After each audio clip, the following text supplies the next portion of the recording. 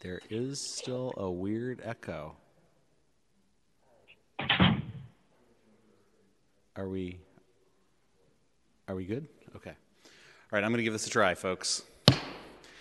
Good morning and welcome to the February 28th meeting of the San Francisco County Transportation Authority Board. I am Raphael Mandelman. I serve as chair of this board. Our vice chair is Myrna Melgar. I want to thank Kalina Mendoza from SFGov TV and also thank our clerk, Elijah Saunders. Mr. Clerk, welcome back to your chair, and will you please call the roll? Yes, Chair. Commissioner Chan? Chan present. Commissioner Dorsey? Dorsey present. Commissioner Engardio? Engardio present. Commissioner Mandelman? Present. Mandelman present. Commissioner Melgar? Melgar absent. Commissioner Peskin? Present. Peskin present. Commissioner Preston? Preston present. Commissioner Ronan? Ronan absent. Commissioner Safai? Commissioner Safai? He's the problem. Asha! Safai absent. Commissioner Stephanie? Stephanie present. Commissioner Walton? Walton present. Chair, we have quorum. Walton present. Chair. Oh, tech folks. Are we good? Supervisor Safai is here as well, or Commissioner Safai, sorry. Thank you, Commissioner Safai. You must mute yourself when you are not on because something weird is happening with our audio.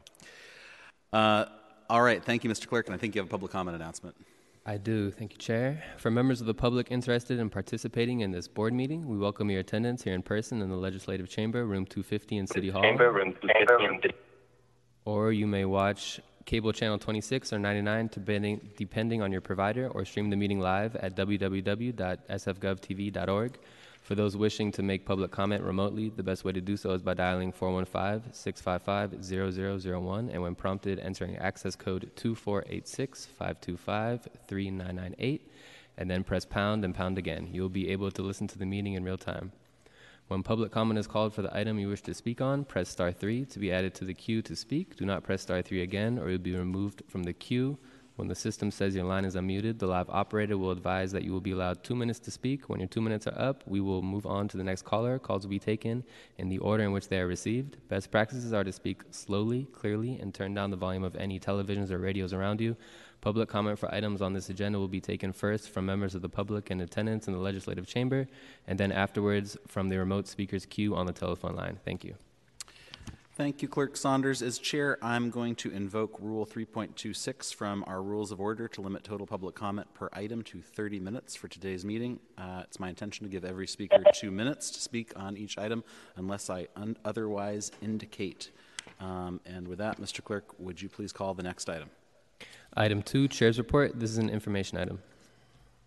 That's me. Colleagues, I am pleased to share that we have 2 pieces of good news this month on regional transportation funding. First, Caltrain received a $367 million grant from the State Transit Intercity Rail Capital Program, or TIRCP, which combined with $43 million in federal grants from December, completes the Caltrain Electrification Project's funding plan. And that's, of course, very welcome news. And BART and other Bay Area agencies also received significant grants for high priority projects in the region, with BART getting $250 million for core capacity. So we want to thank very much Secretary Tokes Omishakin and the California State Transportation Agency for their support. We also have the happy news that the California Supreme Court upheld Regional Measure 3, the 2018 voter-approved bridge toll program that funds about $4.5 billion in Bay Area transportation improvements, including the downtown rail extension, now called the Portal, Muni fleet expansion and facilities, BART core capacity expansion cars, a ferry enhancement program, and many other local and regional infrastructure projects. Both the TIRCP and RM3 funds allow us to leverage our Prop L transportation sales tax funds to deliver major transit projects to the public, supporting economic recovery and regional connectivity while addressing climate. Welcome, Vice Chair Melgar. The RM3 ruling also came just in time to confirm the inclusion of $325 million in RM3 funds for the portal in the TJPA's application to enter the next engineering phase of the Federal Transit Administration's Capital Investment Grant CIG program. Thank you to TJPA and all the six-party MOU partners, including our TA staff, on meeting this major milestone. We all know it takes a lot of hard work to prepare the project and position it to seek over $3 billion in federal funding later this year. And as I indicated at the TJPA meeting earlier this month, we're keen to see this partnership continue through the FTA New Starts submittal this August and beyond. And the record should show that Commissioner Ronan has joined us. As we celebrate the recent capital grants, we also know that we have pressing issues on the operating side for many local and regional transit systems, and I want to thank our SFMTA Director, Jeff Tumlin, and staff from MTC, BART, and Caltrain for being here today for our transit hearing later this morning. I anticipate a robust discussion about the needs of our major systems and how we can potentially collaborate across the Bay Area and state to stabilize and strengthen transit for the long run. And with that, I conclude my remarks. And Mr. Clerk, we should open this item for public comment. If there's anyone in the chamber who would like to speak on item 2, please come forward. And if not, let's see if we have any remote public comment.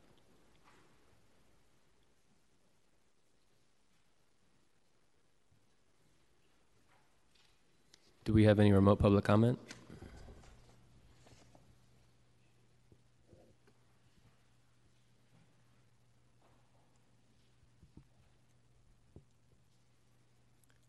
Phone operator, I think you may be muted.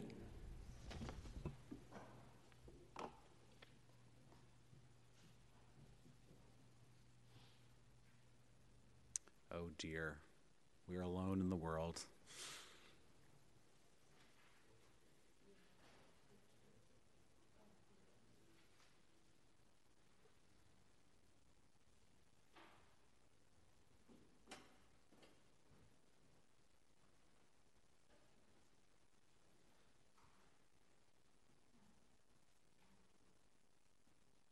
Phone operator, are you with us?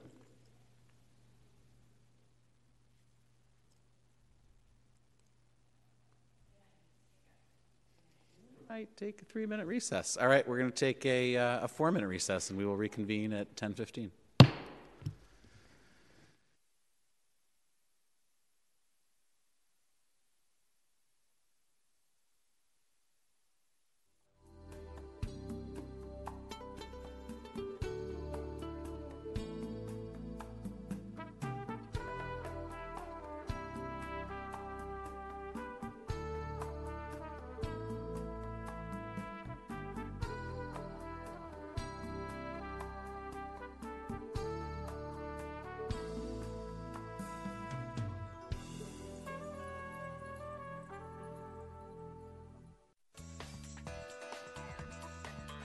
SF Gov TV, San Francisco Government Television.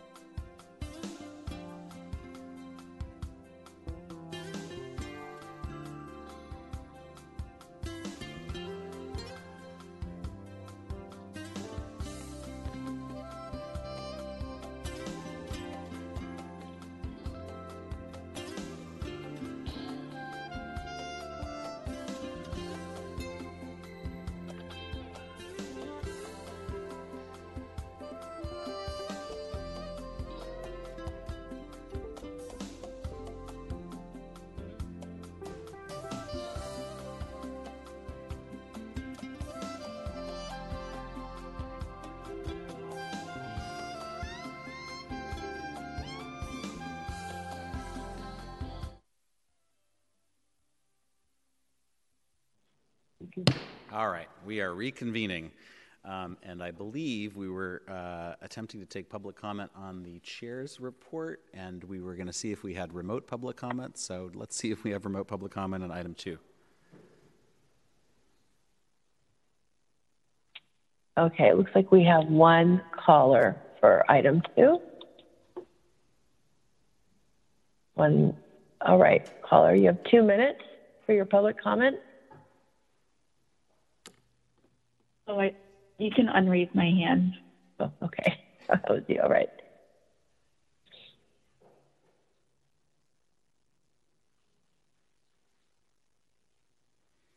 So no more public comment for item 2. All right, public comment on item 2 is closed. Mr. Clerk, could you please call item 3? Item 3, Executive Director's Report. This is an information item. Director Chang. Good morning, Commissioners. Morning. Building on the good news that Chair mentioned about our various federal grants and state grants, on the transit side, I'm pleased to also report that the U.S. DOT announced several grants, including 2 for San Francisco for the Safe Streets and Roads for All program. This is a street safety federal program funded by the Bipartisan Infrastructure Law. In the first of 2 awards, the SFMTA received $17 million to implement the Western Addition Community-Based Transportation Plan, and this was funded through our Prop K Neighborhood Transportation Program, as well as the Metropolitan Transportation Commission's grant program, this Community-Based Transportation Plan. So it's really nice to see significant implementation funding going toward these plans. For that neighborhood. And the second award was to ourselves, the Transportation Authority, for our Vision Zero Freeway Ramp Intersection Safety Study Phase 3. This continues our work at the base of ramps where the freeway touches down onto our local street network, where it's often challenging to pedestrians and bicyclists. That will be using $360,000 of federal funding for a set of ramps throughout the city. We do anticipate coming back to you for a local match from Prop L in the next few months, and we'll keep you posted on both of these projects. Moving on, at the state level, ourselves and our partners at the SFMTA have been weighing in on the issue of autonomy and autonomous vehicle regulation at the California PUC, Public Utilities Commission, as well as the Department of Motor Vehicles. Last month, we jointly filed comment letters to the CPUC protesting permit requests by both the 2 main companies, Cruise and Waymo, to offer autonomous passenger services throughout San Francisco 24 hours a day with unlimited fleet size restrictions. We do and have supported deployment for both companies and absolutely believe that this will eventually be broad-based and grow within San Francisco and throughout the state. However, currently we believe that this is a very large step and would have been advocating for a more incremental approach where expansion of permitted activities tracks with on-street conditions so that we can all see that this is being rolled out safely and reliably. In addition, at the California Department of Motor Vehicles, we participated in a workshop regarding the updating of state regulations for heavy and light-duty autonomous vehicles. This was the first such hearing that the DMV had held since 2015 when they first promulgated regulations enabling testing and deployment in California. So that we really appreciated the ability to participate in that and again called for more data to document the activities in the state, including in San Francisco, which is the only place where we do see driverless deployments at the moment, commercial deployments, and also advocating for permits to be awarded incrementally, as I mentioned previously. So we'll keep you posted on that set of topics throughout the year.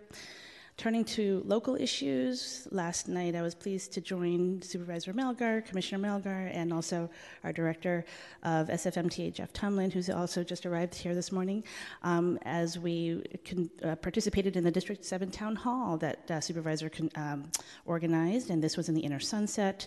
Met with a room full of community members and heard some really great feedback and robust input on several issues ranging from pedestrian safety, transit reliability, accessibility, parking and enforcement needs, as well as school transportation access. So we'll continue to be working with that community and the supervisor, of course, to respond to that feedback that we heard. In addition, the Ocean Avenue Safety and Circulation Action Plan held its 5th meeting. This is the working group, or the task force, excuse me, that has been meeting, that's been convened by both District 7 and 11 offices. This, again, was a meeting to really try to wrap up some of the top recommendations emerging from this effort, and the group decided to recommend prioritizing bike connectivity, an east-west bike connection between Balboa Park Station and Junipero Serra, among other improvements. And so you'll be seeing this come forward in the next few months as we prepare about 5 projects of small to medium to larger sizes and prepare those for completion of the plan in the spring of 2023. So now I also would like to update you on some project delivery milestones. We want to congratulate the Presidio Trust on its Presidio Go shuttle. This was funded by our Transportation for Clean Air, that's our air district funds. The Presidio Trust unveiled its first battery electric bus, which will join the rest of the Presidio Go shuttle fleet, offering rides that are free to and from their site in the Presidio, from downtown, the Southern Hills route around the park. The bus will go into operation I believe right away in late February.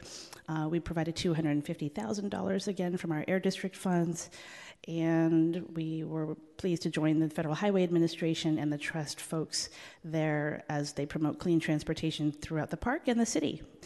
We look forward to expansion of that fleet. Next, we have Franklin Street. So I know this is of importance to Commissioner Stephanie, who advocated for this project. It's a quick build that is now open for use over on Franklin between Lombard and Broadway. So thank you to SFMTA for constructing this very quickly. And this was begun just less than a year ago. We, of course, saw the tragic fatality there by Sherman Elementary. So the safety improvements are aimed at reducing vehicle speeds and the number of conflicts between motorists and pedestrians. The features include painted safety zones, slow turn wedges, daylighting, and right turn on red restrictions. And again, we were pleased to provide Prop K and TNC tax Prop D funds toward this project. Turning now to one more update on Better Market Street. Construction has begun on the project that is focused between 5th and 8th Streets. The Better Market Street project will be upgrading the traffic signals, repaving curb lanes, installing ADA-compliant curb ramps, and providing new streetscape improvements in this 3-block section. Bicycle lanes will remain open in the peak direction during peak hours. However, detours will be in effect during regular construction hours to ensure the safety of all road users.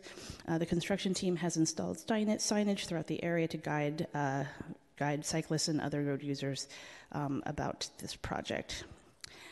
And now turning to the management and admin side, we were pleased to join a TRB AV forum and ITS Americas committee. We have several conferences and focus discussions, including tomorrow. We're helping to host an AV conference here at the Marriott. So there's just a lot of activity, and it's really great to see conferences coming back to San Francisco. We look forward to hosting later this year the Self-Help Counties Coalition Focus on the Future conference as well in October.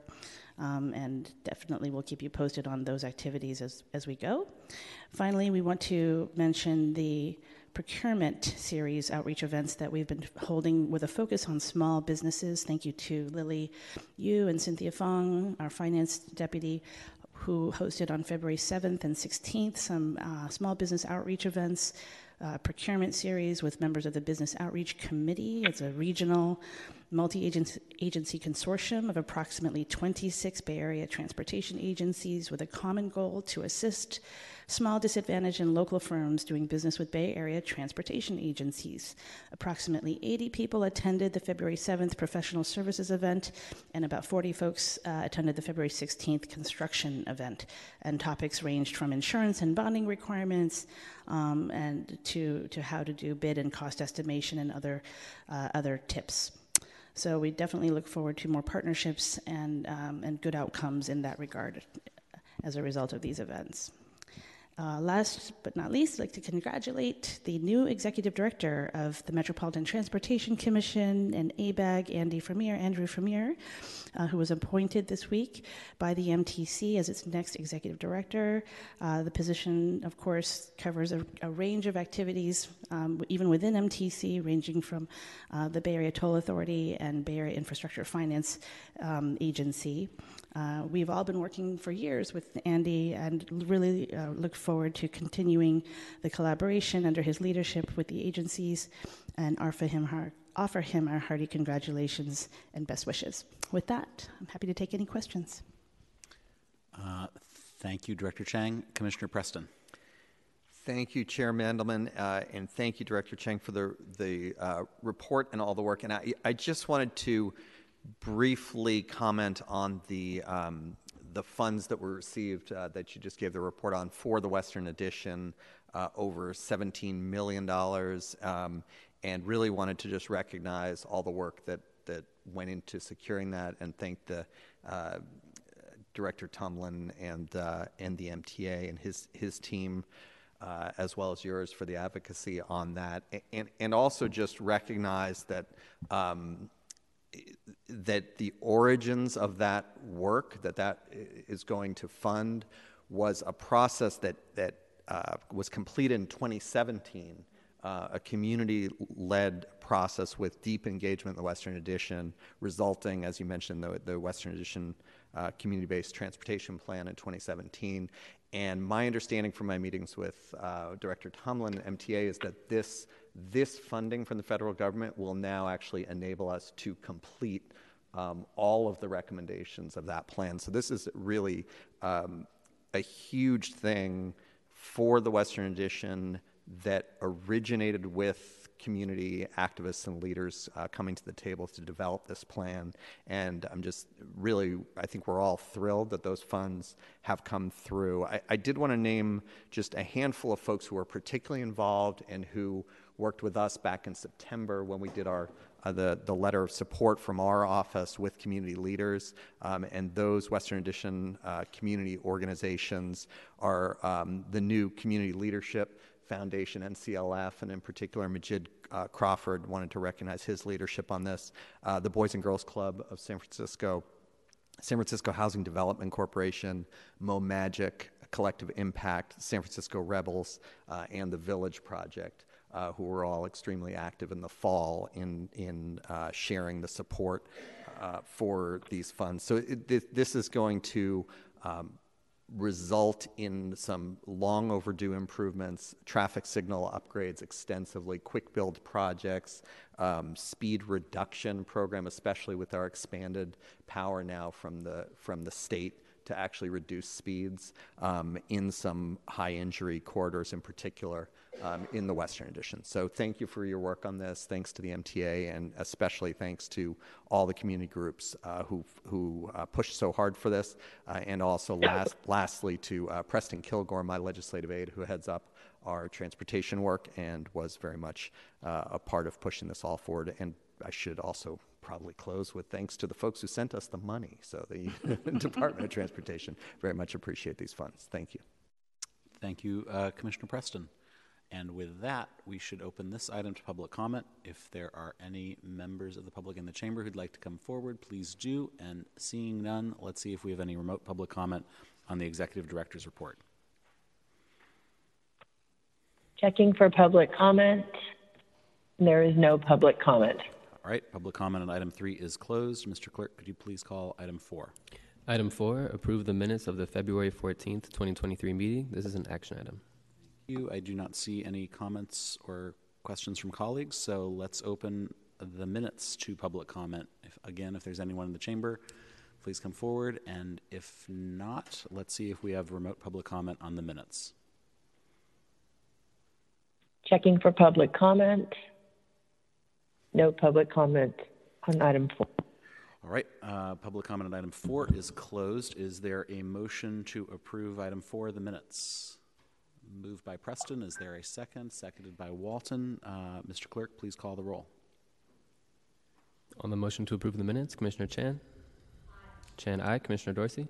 Dorsey, aye. Commissioner Engardio? Engardio, aye. Commissioner Mandelman? Aye. Mandelman, aye. Commissioner Melgar? Melgar, aye. Commissioner Peskin? Aye. Peskin, aye. Commissioner Preston? Preston, aye. Commissioner Ronan? Ronan, aye. Commissioner Safai? Aye. Safai, aye. Commissioner Stephanie? Stephanie, aye. Commissioner Walton? Walton, aye. There are 11 ayes. The minutes are approved. All right. Thank you. Please call items 5 through 9 our consent agenda. Items 5 through 9 comprise the consent agenda. Staff is not planning to present on these items, but is available for questions. Also, we have received several public comments on items 6, which are posted to the website. Thank you, Mr. Clerk. Is there a motion to approve the consent agenda? Moved by Melgar, seconded by Peskin. Please call the roll. On the motion to approve the consent agenda, Commissioner Chan? Aye. Chan, aye. Commissioner Dorsey? Aye. Dorsey, aye. Commissioner Engardio? Engardio, aye. Commissioner Mandelman? Aye. Mandelman, aye. Commissioner Melgar? Melgar, aye. Commissioner Peskin? Aye. Peskin, aye. Commissioner Preston? Preston, aye. Commissioner Ronan? Ronan, aye. Commissioner Safai? Aye. Safai, aye. Commissioner Stephanie? Stephanie, aye. Commissioner Walton? Walton, aye. There are 11 ayes. The consent agenda is approved. Thank you, Mr. Clerk. Could you please call item 10? Yes. Item 10, Metropolitan Transportation Commission's Transit Regional Network Management Update. This is an information item. Okay. Thank you for calling the item. I want to give a little bit of credit for this. This item and the next are anticipated to be opportunities for us to have kind of longer conversations about important transportation issues facing San Francisco. We're likely to do more of these, I think, and I believe it was former Chair and Vice Chair Peskin who suggested that it might be good to create space in this body for some deep dives into big transportation issues that we're going to be dealing with for a while. So with that, on item 10, the Metropolitan Transportation Commission's Transit Regional Network Management Update, I think we have, I see that we have Director Chang, and also I believe Jeff Tumlin is going to be. Thank you, Chair. Yeah. Real quick, before we hand it off to our guest speakers, which we really appreciate their joining us for these two topics, I just wanted to recognize that this is a really big topic of very significant importance to San Francisco. This work began on transit sort of policy and funding and sustainability through the Seamless Transit Initiative, sponsored by nonprofit advocacy groups, as well as some of our state assembly members, Chu and others since then, leading to the MTC taking this up in collaboration with operators throughout the region through the Transit Transformative Action Plan. Again, San Francisco cares deeply about this. We account for over 2/3 of transit trips in the region. Muni alone, you'll hear later, carries over half the region's low-income transit riders. We'll note that this work does lift up policy at the regional level at a critical time, as of course many operators are facing the fiscal cliff that you've been seeing in the news and we'll hear about today, as well as a need to fundamentally rethink the structure of transit funding, perhaps away from fares and toward other sources. So again, we don't want to echo the chair in thanking staff from MTC, BART, Caltrain, SFMTA Muni, and I'll hand it now over to, I believe, Liz Bryson from SFMTA, and at the next item, I believe Director Tumlin will give some opening remarks in a related topic. Thank you. Okay. Thank you, Tilly. Good morning, Chair Mandelman and board members. Liz Bryson, I'm SFMTA's Long-Range Transit Corridor Planning Manager in the Transit Division.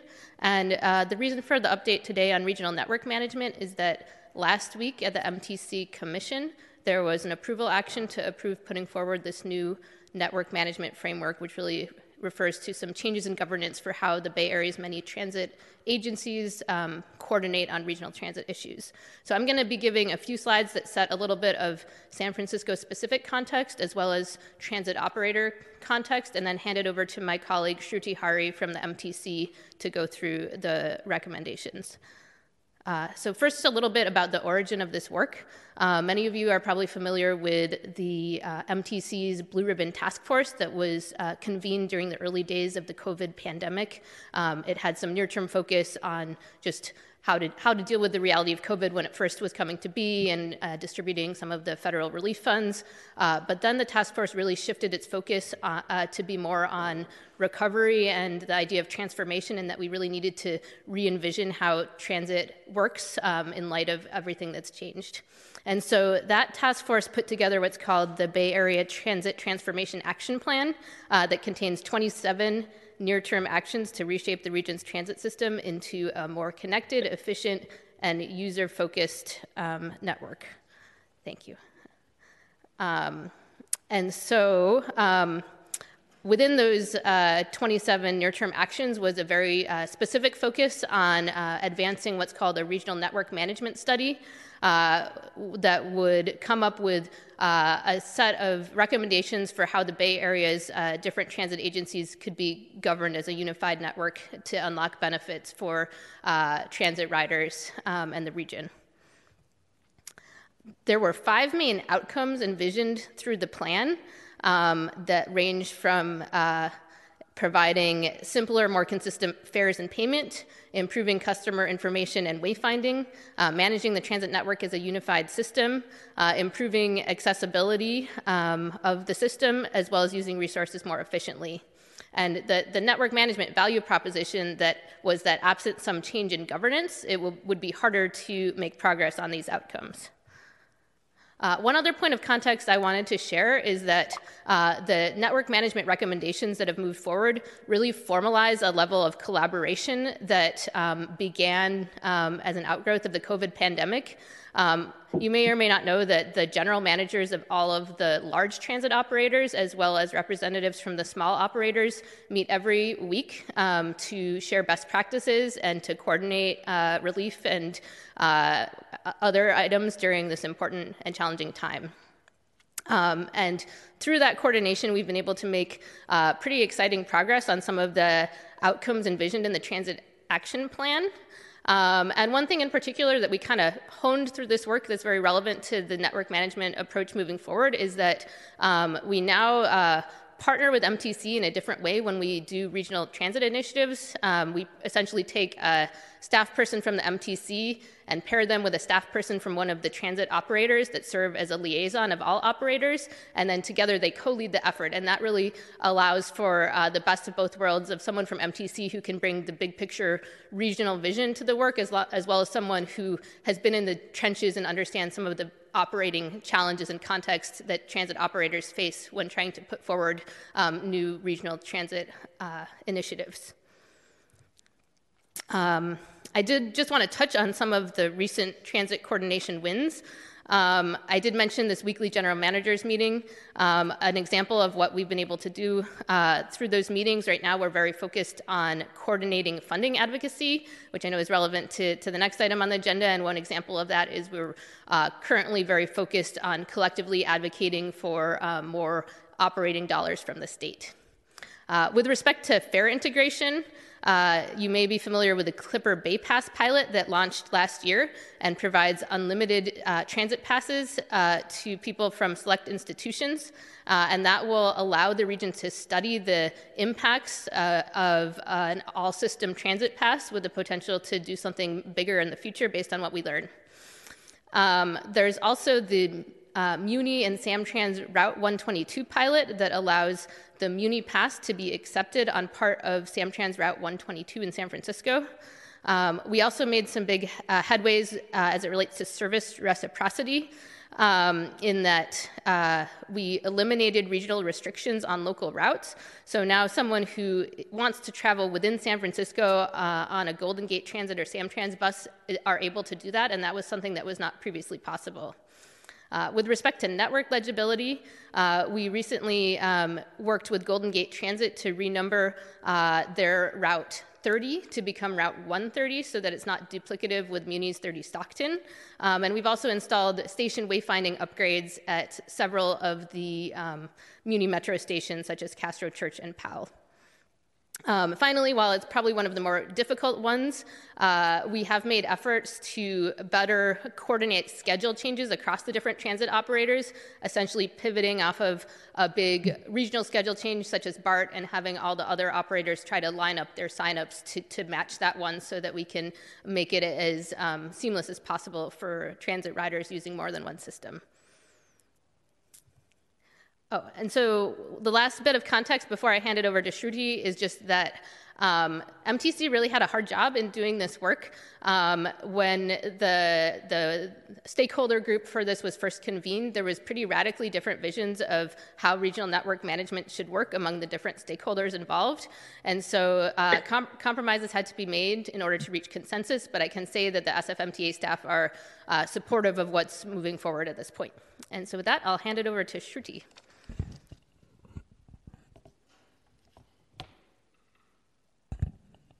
Thank you, Liz. Good morning, Chair Mandelman and board members. I'm Shruti Hari from MTC. Firstly, thank you for the opportunity to walk through the regional network management framework with you all today. So Liz did a great job of providing the essential context and background leading up to this endeavor. And it was in late 2021 when the MTC Commission authorized a regional network management evaluation. Now, the purpose of this effort was to identify a feasible, fundable governance framework to coordinate regional transit in the Bay Area. And the overarching goal here was to achieve a more integrated, more customer-centric regional transit system for Bay Area commuters that would not only boost ridership across all the transit agencies, but curb the growth of vehicle miles traveled in our region. And given that transit is intricately linked to air quality, equity, as well as the interplay between transportation and land use, this work is also foundational to achieving our regional sustainability goals. Now, to support this effort and ensure that key stakeholders were involved in this process, MTC convened a 14-member network management advisory group to guide this process. And the advisory group included 7 transit agency general manager representatives and 7 stakeholder representatives that are up on the slide today. And this group was intentionally constructed to help provide a wide range of perspectives and inputs from the various stakeholder groups.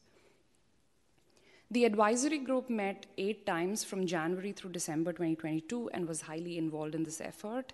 They also expressed strong support for the final recommendations coming out of this work that I'll be walking through with you all today. I would like to take this opportunity to thank the advisory group members for their significant contributions throughout this process.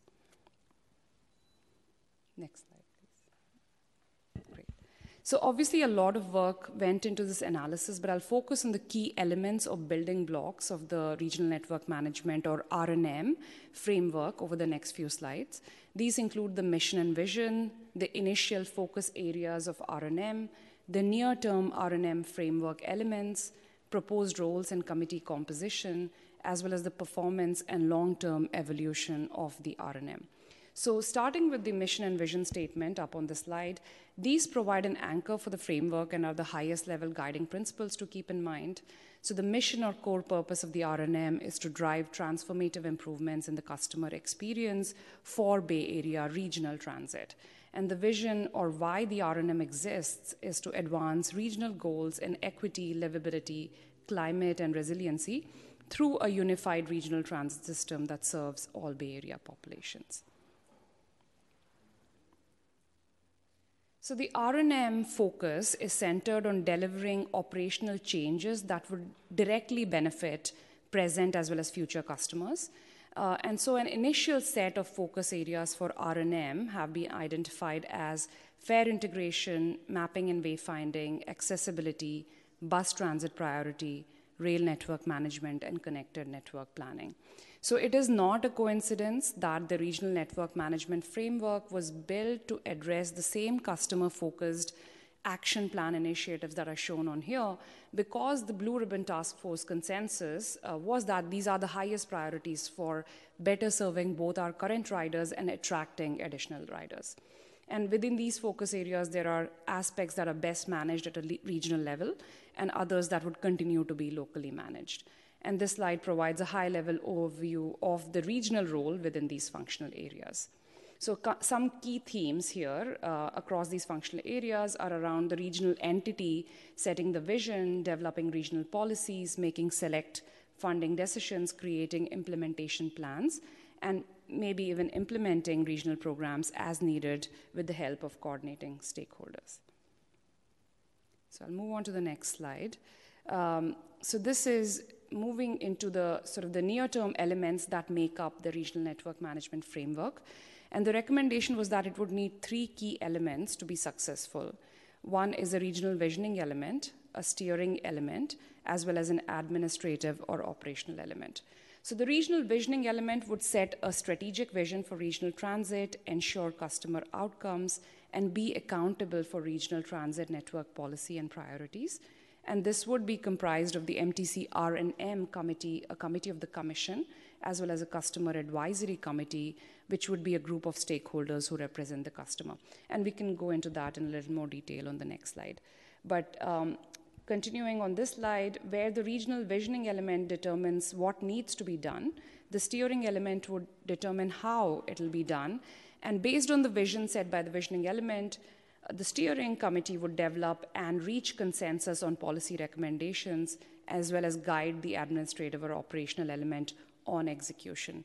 And this would be comprised of the R&M Council, made up mostly of general manager level operator representatives. Now, the administrative or operational element will provide a dedicated staff and tools to enable execution and help support the day-to-day operations of the R&M. Now, just a quick note here that most of these are to a degree shared roles and responsibilities. For example, policy might be initially set via vision at the highest level, but the other 2 areas below would necessarily provide feedback and actual clarity through execution. So on the next slide, I have a visual representation of the proposed roles and committees that make up the various elements of the R&M that we had gone over on the previous slide. And this is what constitutes the near-term regional network management framework. So the visioning element that we discussed on the previous slide will be comprised of the MTC R&M committee on here, as well as the customer advisory committee. Again, as I mentioned, the customer advisory committee would be that group of stakeholders who represent the customer and can help inform decision-making with the customer in mind. In the middle here is the R&M Council, which is essentially playing the role of the steering committee, and this will likely be a combination of MTC representatives, but mostly general manager level operator representatives who understand transit operations and can provide leadership and critical input on regional policies. The administrative or the operational element is made up of the dedicated R&M support staff shown on the right, as well as the task forces and subcommittees at the bottom of the slide here. And this will provide dedicated staff and capacity to enable execution and help support the day-to-day operations of the R&M. Now, one thing to note here is that at its core, the R&M structure achieves the 3 check marks that are shown here on the right, and these were the guiding principles that we had kept in mind as we were designing this framework. This is around the R&M framework being customer-focused, being structured for scale, and balancing short-term momentum with long-term transformation. And then the next slide is the final slide on the regional network management framework. And so here, finally shifting focus to the performance and long-term evolution aspect of the R&M framework. This is an important element of the framework as it's essential to understand how well this framework is functioning and whether it's achieving the outcomes we set out to achieve. And then also ensuring that the framework is continuously improving and meeting the evolving needs and demands of regional transit. So as we considered standing up this R&M framework in the short term, we are keeping its evolution towards the long term clearly in focus, and as something that can evolve over time in response to on-the-ground targeted feedback. So this framework establishes performance monitoring and recurring reviews to drive this continuous improvement and evolution, as you can see with the stair slide shown here, and this is illustrative at this point, obviously. We also plan to use key performance indicators to assess both the benefits for riders and customers, as well as the structure's performance itself in terms of operational efficiency. So essentially, the R&M needs to demonstrate benefits for riders and customers, as well as be effective and efficient. So in summary, this framework will help us make improvements quickly where needed, while also establishing that long-term organization and accountability. And then on the next slide, I'll close with a quick overview of timeline and next steps. The R&M framework recommendations were presented to the MTC Commission in January for review and feedback, and in February for action. And on Feb 22nd, less than a week ago, the MTC Commission approved policy support for the R&M framework recommendations.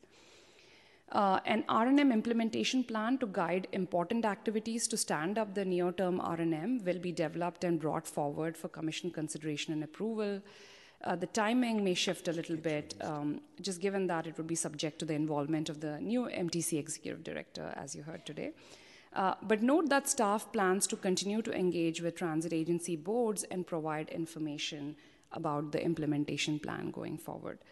And finally, I'd like to close with just mentioning a couple of the highlights of the framework. So the highlights here are that this framework provides a dedicated staff and forum to address regional transit where there was none before, and it empowers a decision-making structure that leverages the existing authorities of the MTC Commission as well as the individual transit agencies to implement needed customer improvements quickly.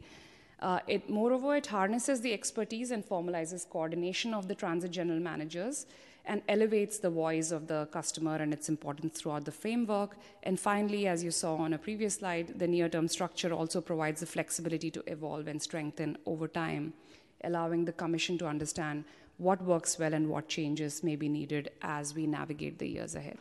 And with that, happy to answer any questions. Thank you. Thank you.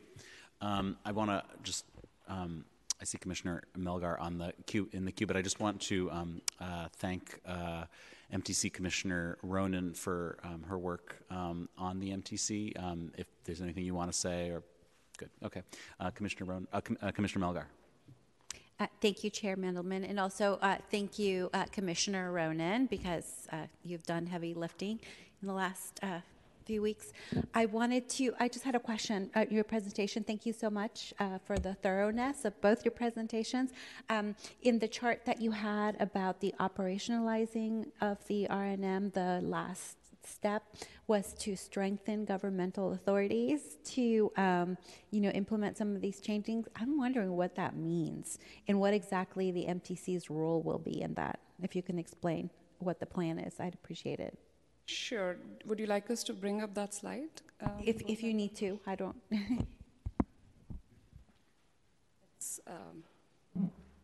you go. Perfect. Thank you. Sharpen authorities wheel. What does that mean? So this is essentially, this framework establishes performance monitoring and recurring reviews to drive this evolution. So essentially, at the outset, as we stand up the R&M, we're going to have two buckets of KPIs. One set of KPIs is around figuring out whether we are achieving the benefits for the riders and customers that we set out to achieve, number one. So number two is around whether this structure itself is operationally efficient and effective, cost efficient, because that's really important. And then as we measure these KPIs, we start getting a sense from once we start implementing it around how the framework itself is performing and where the gaps are in trying to achieve those outcomes that you saw on a previous slide around fare policy, mapping and wayfinding, accessibility, bus transit priority, those kinds of things. So if we are able to achieve those outcomes, we are doing great. If not, there are some gaps that will become quickly apparent, I'm hoping. And those gaps could be in a bunch of areas. One could be around maybe leadership. There is more leadership needed at the regional level. Maybe we need to scale up some of these roles, because right now we are looking at the R&M as having 4 key people. One is a director of our R&M operations and 4 key staff. So maybe we need to staff up. So that could be one area. The other area is maybe we need better regional tools for that consistency of framework, maybe through a technological perspectives or policy tools. The other area could be we need to refine processes and maybe enhance incentives for all the transit operators to get behind some of this. And then finally, if we are realizing that all of these things are not working, maybe we need more authority that the R&M needs, which will need to be, which we'll need to work towards. So there could be a bunch of ways in which we could improve the evolution. So, as we learn from how we are doing on the ground, we would need to understand where the gaps are and understand what would help us in closing those gaps. Whoa, thank you. Thank you, Commissioner Melgar. I guess the question that I have, there's certainly, thank you for the work, and clearly there's a need for greater and great opportunities for more collaboration across the region.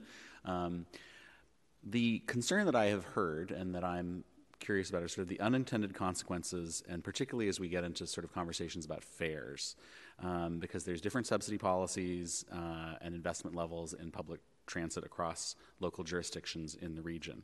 And I think, I would hope to ensure that the work proceeds in a way that causes no harm to operators and jurisdictions that have chosen to invest significantly in transit capital infrastructure and operations.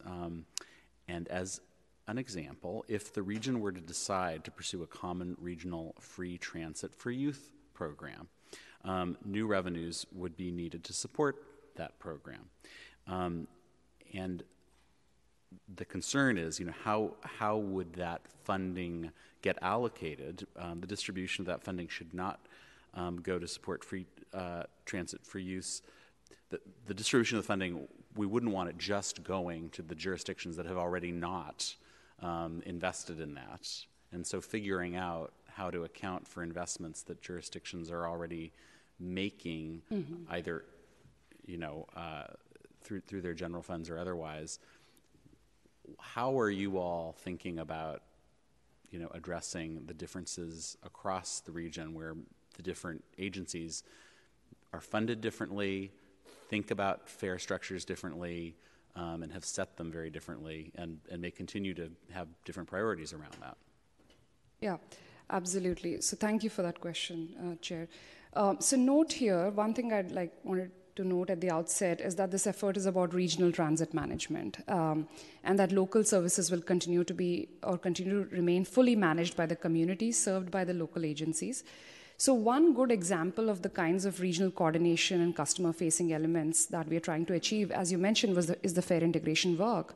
Or take, for example, the Clipper Start work, where instead of riders going to each agency to sign up and be eligible for discounts, they can sign up once. So that's a good example of an initiative where operators have come together with MTC for the good of the rider and customer. And we're trying to do more of that under this framework. So essentially more one-stop opportunities for Bay Area riders to get benefits. And I guess the goal here that I would like to reiterate is that it is to enhance the transit experience and not harm it. And we would not want investments made to enhance regional transit connectivity and customer experience to result in any sort of service cuts that riders depend on. So this effort is mainly around filling important gaps in regional transit and not about impacting local services. And to your other question about the funding, Chair, so the way we are thinking about this is that so establishing this framework at the very least would coordinate the customer-facing elements or operations of the region's transit agencies while allowing those agencies to maintain their individual sort of models and autonomy. And by specifically coordinating these customer-facing elements, schedules, mapping and wayfinding, fare policy, customer information, we are hoping that this can make traveling across the region easier and more convenient for all riders. And if that happens, if transit becomes more convenient and appealing to a broad base of customers, ridership would increase, leading to subsequently more money for transit operations. So that's how we're also thinking about it. And also that this could attract additional funding in terms of a new measure if we can show improvements to taxpayers or even a path to get there. And plus we could be more coordinated and strategic around funding advocacy through an R&M. If I could add just two things. Yeah. One is that one of the levels of the framework, the one that's the steering element that includes the representation from all the general managers, I think that's a really important one where the sort of agency-specific context about like an example like fair policy like you provided would be raised. And what we've found when we've had these weekly meetings over some time is that the GMs are really good at reaching consensus and understanding the difference. Of course, that's not always going to be the case, and that's where there's these other levels in the framework as well. And then the second thing I'd note is that ultimately any fair policy decision is also a decision about an agency's operating budget, and the agency's operating budget is still something controlled at that agency. So I think the question you're asking is a good one, in that if it relates to a new funding source, that's really where like it's a hot topic of let's make sure this is equitable from a lot of different perspectives. But I think those are sort of two different checkpoints to prevent us from going in the wrong direction or in a direction that's less good for San Francisco. And I'd like to add, Chair, and that was an excellent question. Thank you again. So the fair integration example that you take up is a classic example where if you look at the business case, it did acknowledge that a regional approach to maybe transfers makes a lot of sense, whereas a regional entity maybe dictating the fares setting by a local operator does not make as much sense. So there would be that sort of analysis that goes into these decisions as well. Okay, thank you. All right, let's open this to public comment. If there are any members of the public in the chamber who would like to speak to us about item 10, please come forward. And if there are none, which it appears to be the case, let's see if there's any remote public comment on item 10. Checking for public comment on item 10. There are 2 callers. Great. Caller number 1, your 2 minutes begins now. Okay, this is a very complicated subject. And in order to address it, you cannot give public comment in 2 minutes. So I'll keep it very simple. Have we done a needs assessment on BOT? BOT is suffering today from ridership. In San Francisco, we have areas like the Jackson 3 Unibus that is not running, impacting the seniors. At the same time, we have the director of the San Francisco County Transportation Authority talking about an electric bus at the Presidio. When we could have used those type of buses here in San Francisco. We cannot be talking about a regional network management if we do not have the ability to do a sound needs assessment. And as has been pointed out, we have very, very poor leadership. We have Trumlin here, who used to work in Alameda. We had another person here who used to work in San Francisco, now works in Alameda. Our leadership is very poor.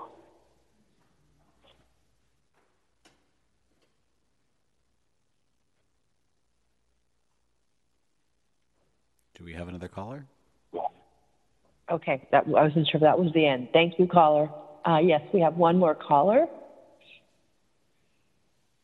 Thank you, caller. Your 2 minutes begins now. Thank you, Chair Rafael Mandelman. Alita Dupree, for the record, my pronouns are she and her. This is really important, and I've been going to a number of these meetings. And I believe there is a premise for network management, being able to have consistency. Okay, I had some kind of sound there. About having consistency across the board. Because when I use transit in the Bay Area, it's very regional. And I'm very interested in the wayfinding, having consistent signage. If you go to New York City, ride on their system called a subway, which maybe some of you have gotten to see, the basic signage is pretty consistent. And at the same time, preserving historical markers, because it is a system that has a lot of tradition and history and artwork in it. But there are different ways to get around the Bay Area that often have disproportionate fare structures. And I think that the playing field has to be leveled, especially in bringing our most vulnerable and at-risk people back on the system, people in equity priority communities. We shouldn't have to agonize about overpaying for service. So passes and accumulators and wayfinding, especially for people with disabilities, is very helpful. People with low vision and low hearing need to be accommodated here. So I ask that you remember the regional perspective of this. In Denver, it's very easy. It's one system. We have a lot of work to do, but I think we're going to bring people back and get more money because of this. Thank you. Thank you, caller. And we have no more public comment that item. Thank you. Public comment on item 10 is closed. I want to thank again our presenters, and I believe that Commissioner Safai may want to acknowledge some guests. Asha. Thank you, sorry. Just want to take a moment to recognize the third graders that are here from Monroe Elementary School and the Excelsior. They wanted to stand up and be recognized. Woohoo! Stand up, stand up!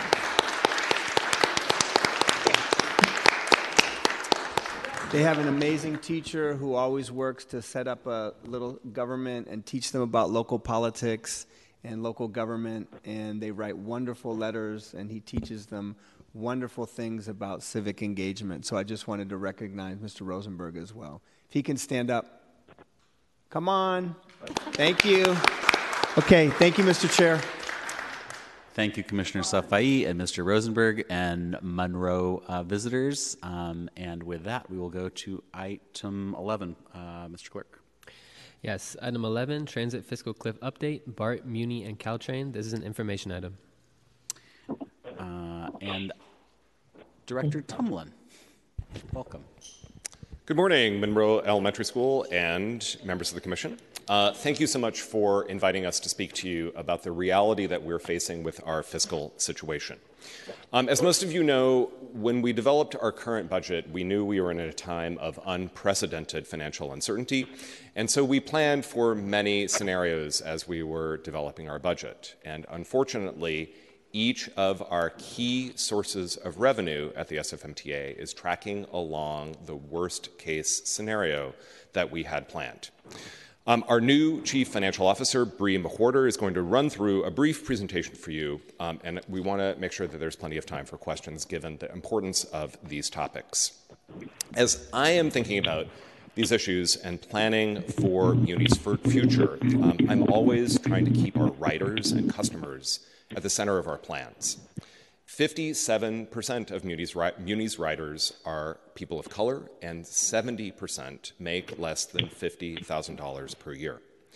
Even though our ridership still is significantly below pre-pandemic levels, largely due to the very slow pace of return to office here in San Francisco, hundreds of thousands of people still rely on Muni, and our main lines that do not go downtown, and where we've invested in significant speed and reliability and frequency improvements, they are experiencing ridership at, or in some cases above, pre-COVID levels, in part because San Franciscans still need to take Muni to get to their essential jobs, to school, to the grocery store, to the senior center, and so many other things that they do.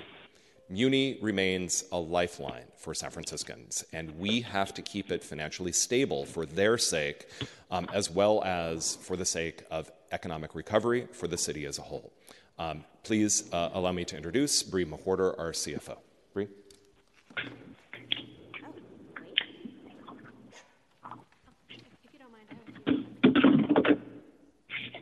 Okay, excuse me, Chair and Commissioners. My name is Michelle Beaulieu with the Transportation Authority, and we have a few introductory slides to set the stage for San Francisco Transit before we introduce all of our guests from BART, from Muni, and Caltrain today on this important topic. So bear with me, would you mind, Angela? Thank you so much. So we wanted to start by talking about this context for transit here in San Francisco, and I'm sure that you remember before the pandemic, trains and stations were overcrowded, particularly during commute peak hours. Next slide, thank you. And while San Francisco is only about 11% of the region's population, 67% of the region's weekday transit trips connected to San Francisco. That's 8 of the region's 27 transit operators that provide service here, including 6 of the 7 largest, the exception being VTA in the South Bay. Those trips were being taken, as noted by Director Tumblin, by people working in and visiting San Francisco, as well as those folks living here. And they supported the city as the economic powerhouse of the region. Next slide, please. And again, as noted by Director Tumblin, in addition to supporting that economic activity here, transit is really critical for low-income residents who are more likely to be transit Hold up, dependent. Ms. Beaulieu. There Yes. is a weird thing going on in the audio. Is there a way to turn off the shuffling noises or whatever's going on? There's a dial in caller who needs to go on mute. Thank you, Director Tumblin. Thank you, Director. Can someone mute? As you run our IT department. How are we doing? We are not doing. Is that better? I think let's give it a try. All right, please continue, Ms. Beaulieu. Okay, next slide. Thank you, Angela. When COVID hit, public transit usage dropped precipitously nationwide, and as we all remember, nearly everything shut down. People were being discouraged from taking public transit, and yet people still need to take transit for essential jobs. But as you can see in the right graphic, many of the folks who had an option to drive or take other modes than public transit did. And because of this, early in the pandemic, the people who were taking public transit were primarily low-income transit-dependent folks. Next slide, please. And we still see this trend today. Traffic on our roads and bridges have returned nearly to pre-pandemic levels. We've been tracking this on our COVID congestion tracker, which you can see here, showing vehicle miles traveled on the major roads in San Francisco. Next slide, please. And transit ridership really hasn't returned in the same way. So regionally, we're seeing only about 55% of transit ridership compared to pre-pandemic levels. And as noted on this slide from MTC, there are still a lot of people taking transit, and we know that they are disproportionately essential workers. They're more likely to be lower income, people of color, folks from disadvantaged groups. Transit agency staff are going to talk a little bit about the demographics on their particular services as well. Next slide, please.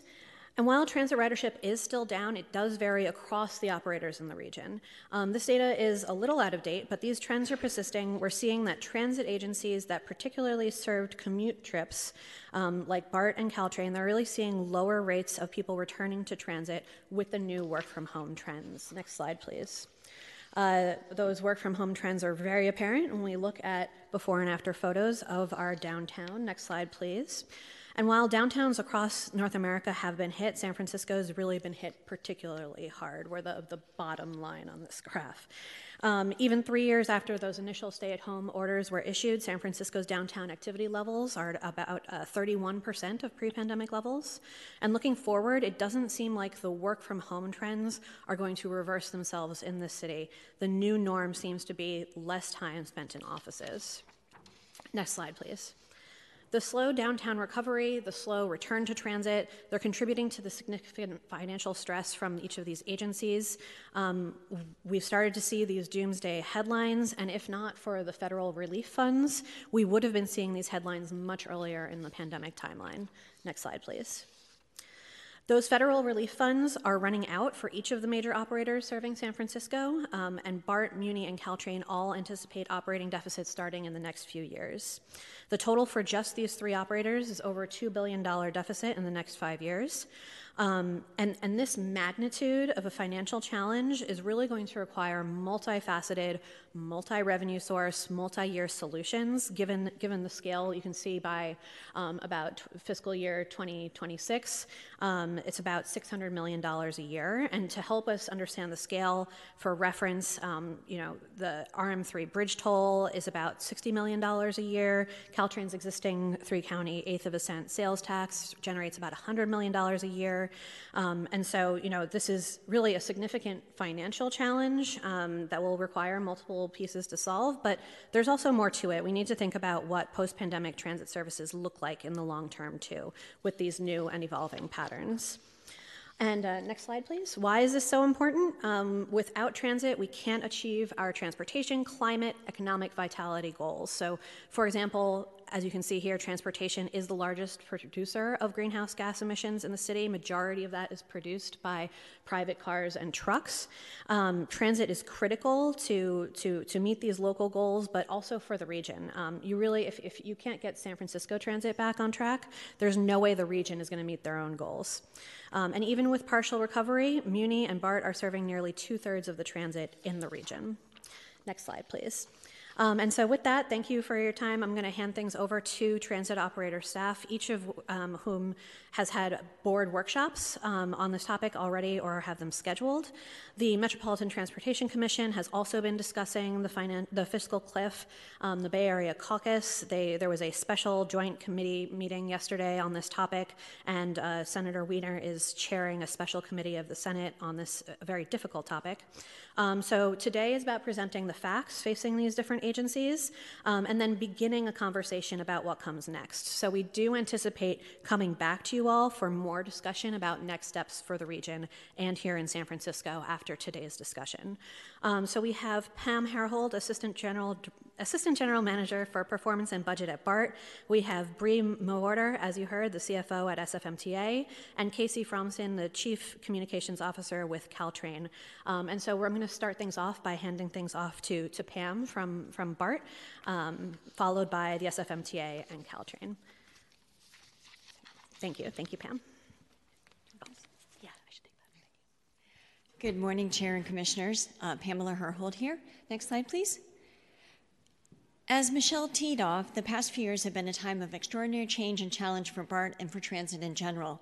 In looking at the graph on this slide, you can see that in April of 2020, ridership on BART dropped to 6% of pre-pandemic levels. In the succeeding years, we've seen ridership recover slowly, as shown in this orange line, but more recently, ridership has stalled at about 40% of pre-pandemic levels. Despite our pandemic forecasts always accounting for some level of remote work, it is clear that the Bay Area is much higher than the rest of the nation. As you are aware, I know, the Bay Area lags other metro areas with return to office, with transit agencies that previously served downtown commute markets suffering the most. As such, we are revising our outlook, as shown in the darker blue line, down yet again, lower than previous projections. As you will see later in this presentation, that has a very negative impact on our financial outlook. Low BART ridership also affects other transit operators. In the region, 90% of all transfers between agencies involves a leg on BART, and 1 out of every 5 BART riders connects to another transit operator. Next slide, please. In looking at the graph on this slide, you can see that the 2 bridges that serve San Francisco are back to normal. On the bottom end of this scale is BART ridership, tracking very closely with downtown San Francisco's office occupancy. BART's recovery is slower than nearly every other transit operator in the region and across the nation, with possibly the exception of Caltrain. And that is not surprising, as 60% of all BART trips today begin or end at one of the 4 downtown San Francisco stations. Pre-pandemic, that meant approximately 250,000 people a day touched those stations. Also before the pandemic, our 400,000 plus daily riders traveled nearly 2 billion miles on BART each year. That's 25% of all passenger miles traveled on public transit throughout the state, and more than 50% of all transit miles on transit in the Bay Area. Obviously, with car traffic nearing normal, our goal is to get these people off the roads, out of their cars, and back on BART's 100% greenhouse gas-free electric-powered trains. In looking closely at the bottom 2 lines on this table, it is clear that the success of BART is very closely linked to the success of downtown San Francisco. Next slide. We have seen consistent ridership trends throughout the pandemic. Stations serving low-income and minority riders have generally recovered more quickly and more strongly as a percentage of pre-pandemic levels than prior commute-oriented stations. In the first year of the pandemic, some of our strongest markets were trips from Coliseum or Fruitvale Station to Powell or Civic Center Station. Data from these earlier surveys showed us that the riders that stuck with us throughout the pandemic were transit-dependent and typically essential workers. Now, in year 3 of the pandemic, we are seeing a recovery of commute trips, but at a much lower level. Nearly a third of BART riders are low income, 2/3 identify as non-white, 44% do not own a vehicle, and for San Francisco respondents to our last survey, 62% say they do not own a vehicle. Our riders depend on transit. Next slide. Sales tax is now BART's single largest source of operating funds. It is projected at over $300 million in this fiscal year. Before the pandemic, BART's largest source of operating funds was always passenger fare revenue, valued at about $500 million per year. However, with ridership hovering at about 40%, that's nearly $300 million a year less in fare revenue, leaving a large budget gap. Sales tax has been a bright spot for us and other agencies during the pandemic. After a brief dip, the addition of federal stimulus funds bolstered consumer spending and increased sales tax revenues above prior expectations. Looking ahead, we expect sales tax to return to lower pre-pandemic growth rates in the future. Next slide. The chart on this slide illustrates how our operating expense projections have changed from our pre-COVID outlook. The solid orange line portrays actual spending through fiscal year 22. The dashed orange line represents our current projections. The gray line is our forecast from 2019, our last in-depth projection before the pandemic. Because of the pandemic, we have reduced expense. In the first year, the primary driver was reduced service levels. You might recall that we closed at 9 p.m. and we ran 30-minute headways. We also moved some operating employees over to our capital program, and this was a good thing. This kept people employed and accelerated our capital reinvestment work during a time of unprecedented low ridership. In fiscal year 22, we continued to control non-labor costs and kept wage growth flat, but we also experienced continued hiring challenges, which also reduced our labor costs. While our actions kept expense down, they created other challenges, including hiring enough frontline staff to run our current schedule. Looking ahead, most of the space between the orange and the gray lines come from more realistic hiring assumptions and scaling back our plans to increase future off-peak service. Next slide. On this slide, I'll focus on the detail of our budget. This graph shows where our operating dollars are spent to highlight where BART does and does not have flexibility in reducing spending. Starting at the top, allocations are shown in gray. These are transfers from the operating budget to do mainly two things. One, leverage federal funding for the BART system capital projects, and two, to directly fund commitments that we've made to our capital reinvestment work, including BART's current procurement of new rail vehicles and our core capacity program.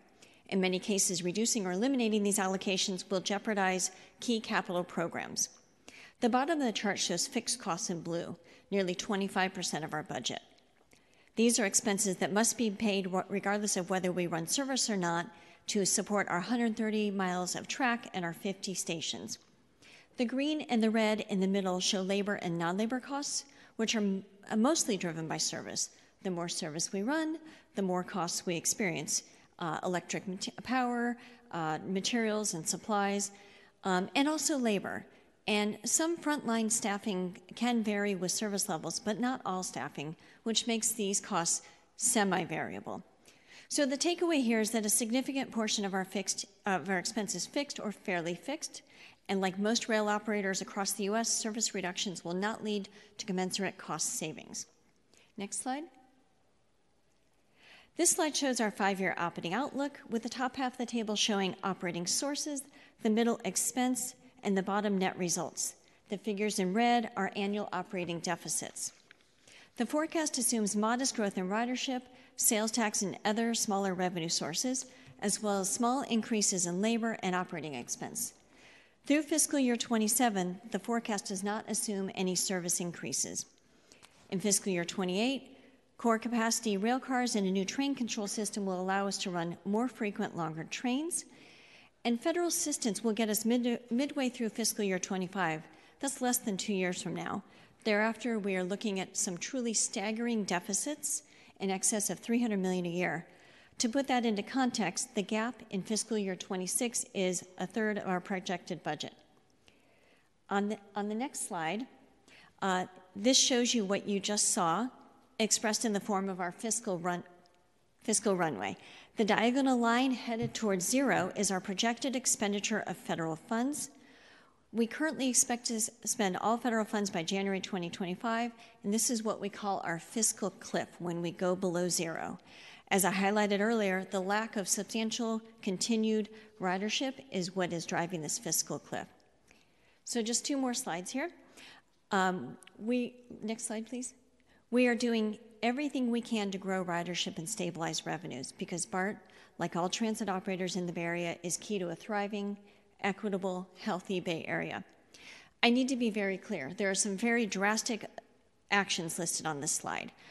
We do not want to do this. We want to do the opposite of what is listed here. We want to improve evening and weekend headways. We want to improve our stations. We want to decrease congestion. We want to assist the state and the Bay Area in meeting climate goals. And we want to ensure that across the Bay Area, all riders have access to clean, safe, and reliable public transportation. However, the potential consequences of not adequately funding public transit are very significant. As you can see from this list, the impacts would be very draconian on riders, on mobility, on the economy, on the environment, and on equity. So next slide. Looking ahead, the question is, what can we do to grow ridership and balance our budget? First, I want to emphasize the staggering scale of the deficits that we are projecting are over $1 billion through fiscal year 28.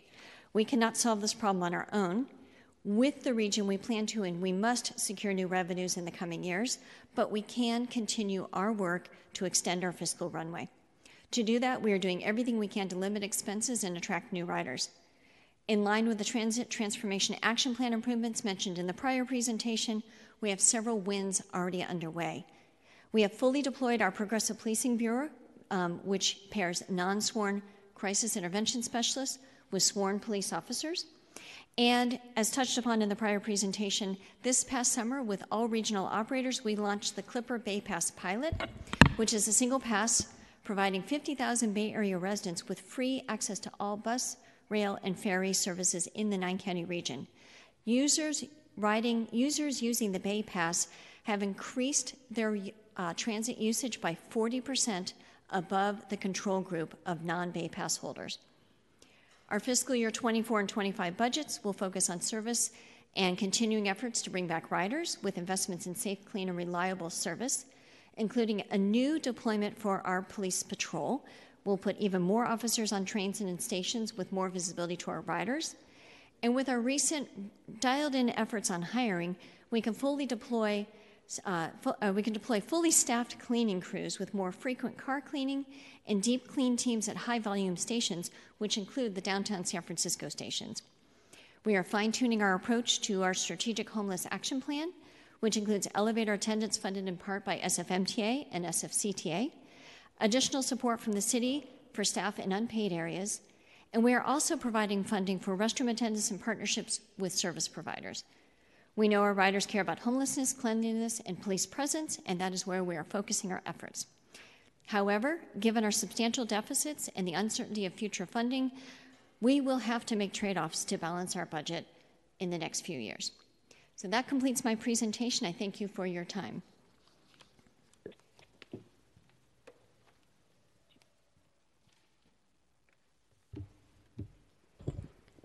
Hello, Commissioners. My name is Brima Horder. I'm the CFO of the MTA, and you'll find that many of the points that I'll touch on will be very similar to those touched on by the other transit agencies because we're all, facing the same structural challenges. So, to move quickly and not be too repetitive, I think we can just largely say that when the stay-at-home orders happen, people stayed at home. And when you stay at home, then you don't need to ride transit and you don't need to park. And so that had a dramatic impact on MTA revenues. I think it's also important to note that we made a lot of policy choices to acknowledge the economic challenges that came with the pandemic. And we made policy choices as a city and as an agency to not increase fares. We didn't increase fares, the general fare, and we also provided a lot more discounts for our riders who needed them to acknowledge what an important role transit played in supporting essential workers. Also, there is something unique about MTA that is not present with the other transit agencies, and that is that we have an additional revenue source of parking.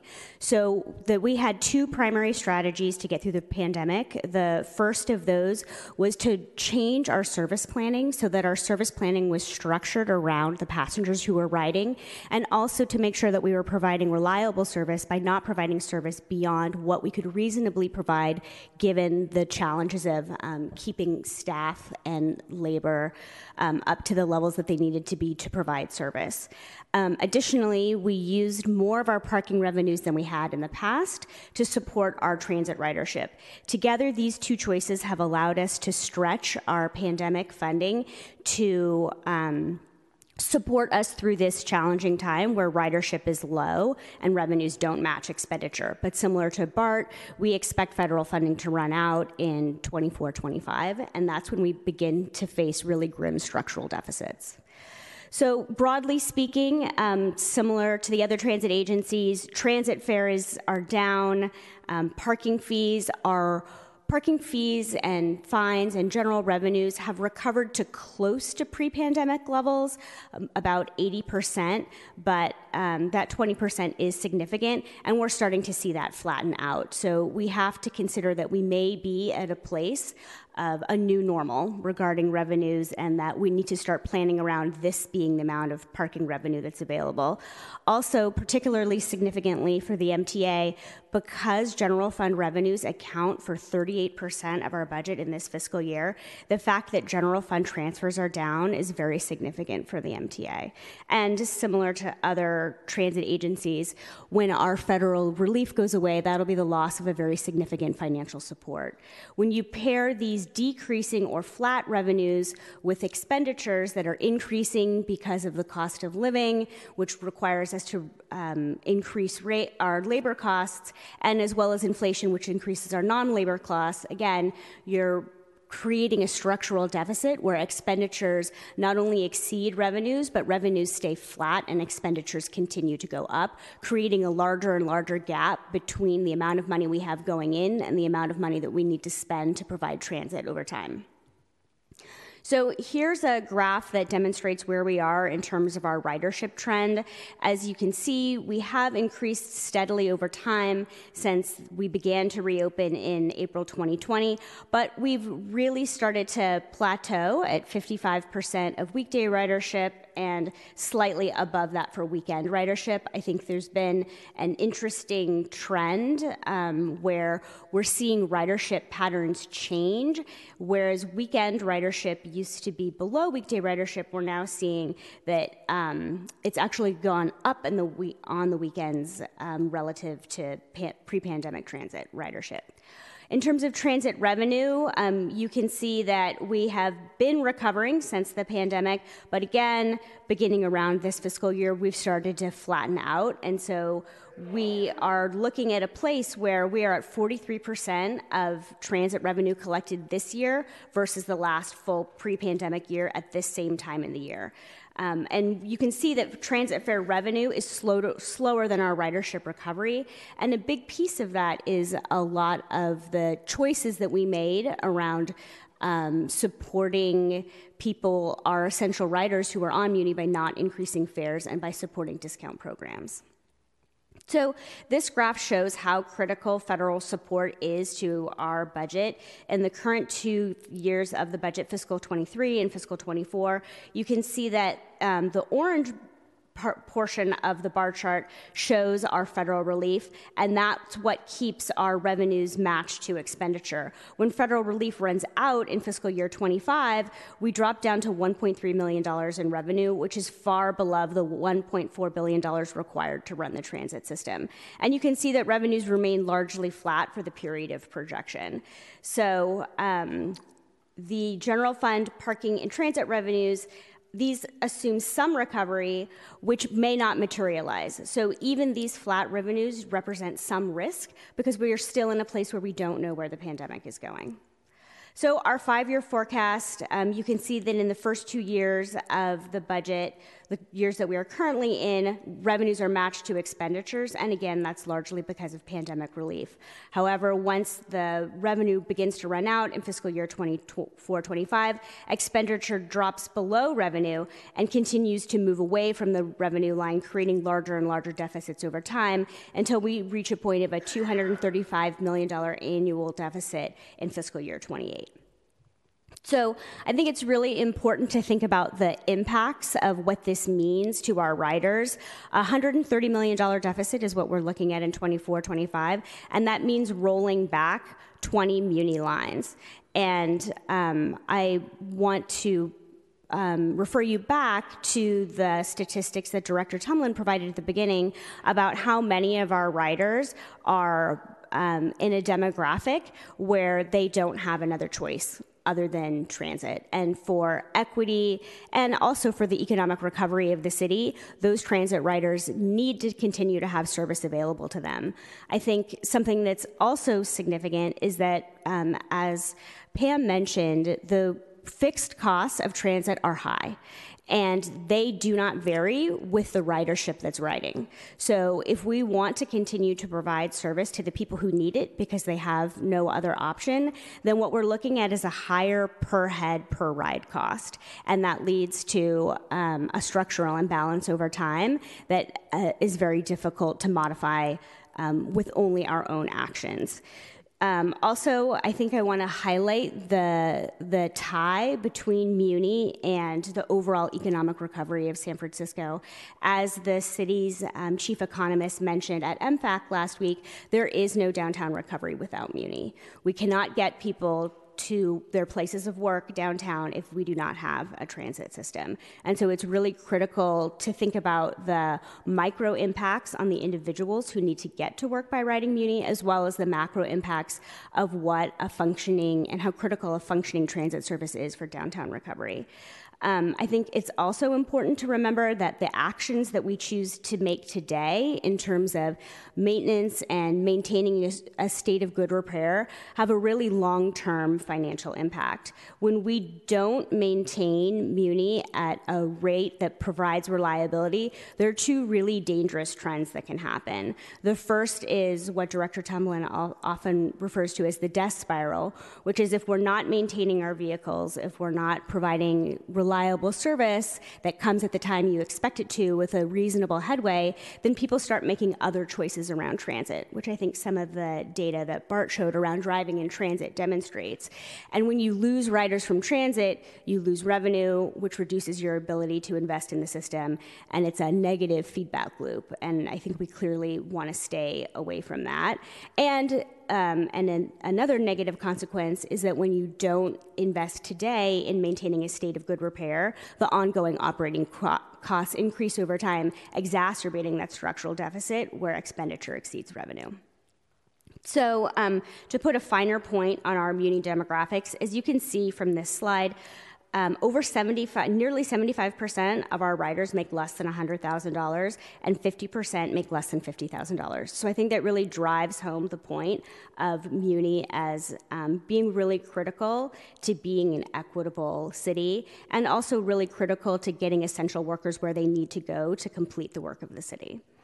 So, of course, we have a multi-pronged effort to close this funding gap, some of the items of which are in our control and some of which we need the support of the larger community. We are, like all transit agencies, sharpening our pencils and taking a look at our expenditure and making sure that the expenditures that we make are focused on reliability, security, and cleanliness, and all in the effort of bringing riders back to the system.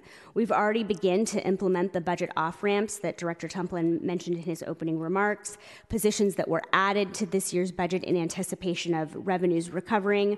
We will not be hiring those. We will, of course, be continuing to hire and hire aggressively to replace the positions that were lost through attrition during the pandemic. But as all of you know, throughout the city and throughout both the local and national economy, hiring beyond the natural rate of attrition is very, very difficult. And even when we have our pedal to the metal hiring as fast as we can, it's very, very challenging to hire beyond the people who are separating naturally for all the normal reasons that people leave their jobs. So we're pausing our plans to add back Muni Service, and that's just to acknowledge the reality that we want the service that we provide, we want it to be reliable. And when we are facing future challenges around revenue and current challenges around staffing, we want to be providing the service that we know that we can provide on a regular and reliable basis. Looking into the future, we'll be looking for ways to increase our parking revenues in the coming budget cycle, which for us, because of our 2-year budget, will begin in 24-25. We'll be looking to increase Muni fares to keep pace with inflation. In the current year, we're beginning to look at ways to increase fare enforcement. And also we're advocating at the local and regional level with our transportation partners for both ongoing operational support as well as support for our capital program. And I'd be happy to answer any questions. Commissioner Preston. Thank you, Chair Mandelman. And I have so many questions, and I will not. It is 20 to 12, so we should think about whether we should have further presentations in the future on this, and I'm always open to something. And we still do have Caltrain, but go ahead. I just wanted to dig in on a couple of things just to get clarity. When I see the slide that says implement budget off-ramp, can you just clarify like what we're implementing right now? And I just as context, I mean, the limiting factor on ramping up service has been our hiring of operators and retention and the number of folks we can bring on versus the attrition and the number of folks we lose, right?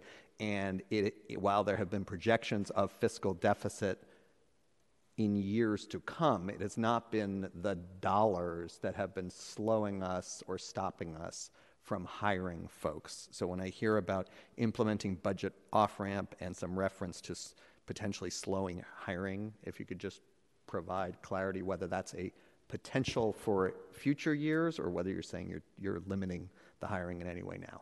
So to clarify, the current budget included a number of positions that were dependent on revenues recovering. So, for example, in my division, there are, if you get a parking ticket and that parking ticket needs to be adjudicated, you can have that reviewed by staff.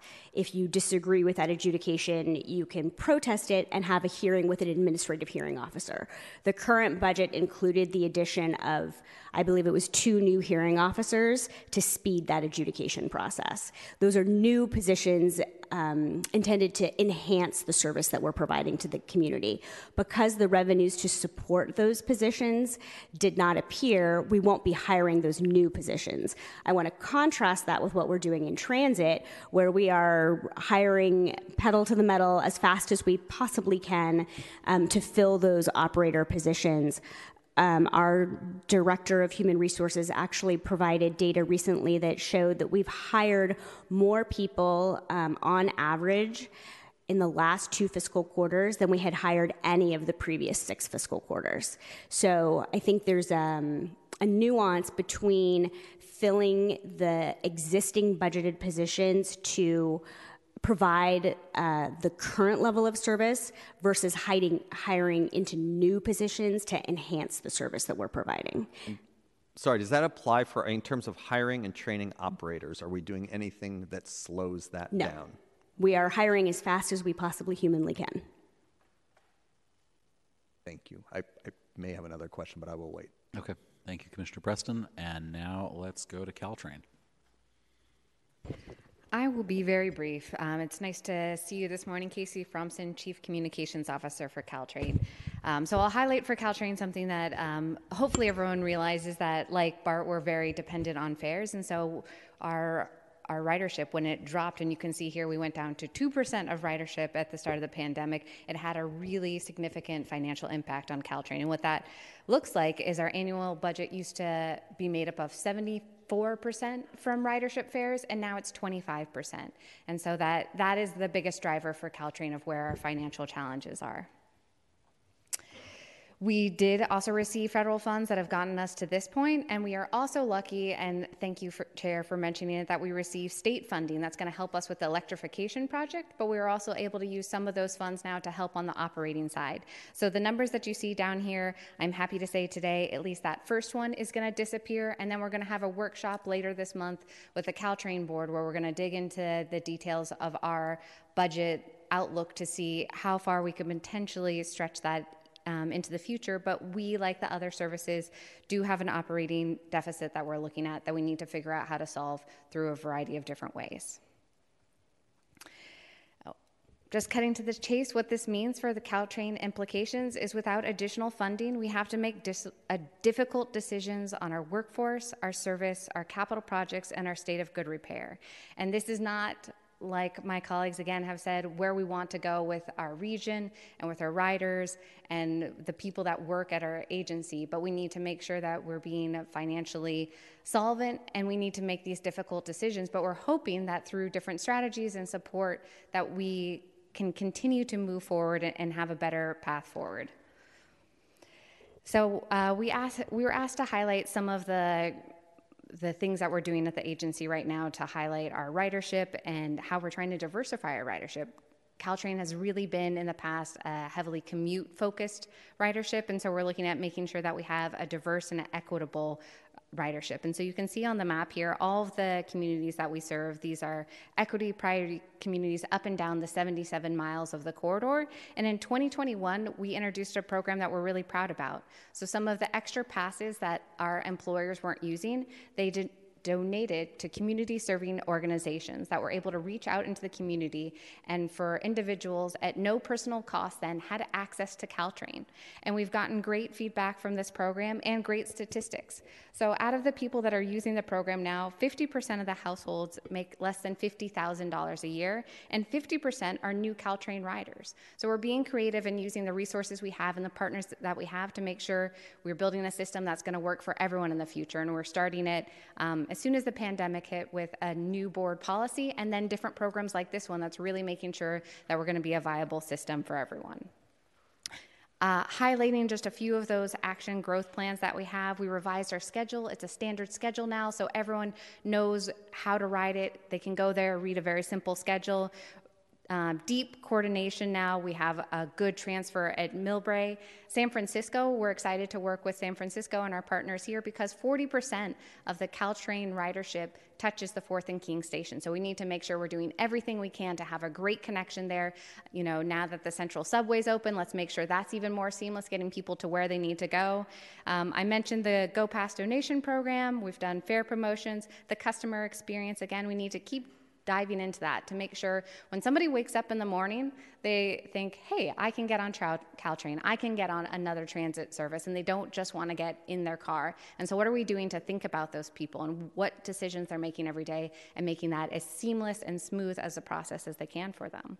And of course, our big thing is what we're excited about is Caltrain will be a totally new system in less than 2 years now. Our electrification project, as we mentioned at this board just a few weeks ago now, is on track to be in service in 2024. And so we're going to retire our old 30-year-plus old diesel trains that still have paper signs on them. We're going to have a wonderful experience for the riders. There's going to be plugs, Wi-Fi, new seats, you know, even a baby changing table in the bathroom. And so we really have a bright future, and this is something that we believe the region still needs for all of the reasons you heard from my partners here, but for climate change, for our jobs, for our riders, for our transit dependent, for just our quality of life. We need to keep these systems in place, and Caltrain's about to totally change the system, and so we need that additional support to make sure that our future and everybody's future is working together on this. And so I'm keeping it short in order to make sure there's plenty of time for questions and discussion. Thank you so much. Thank you for that. I want to acknowledge and thank our Caltrain JPA rep, Commissioner Walton, and looks like Commissioner Walton has comments or remarks. Thank you so much, Chair Mandelman.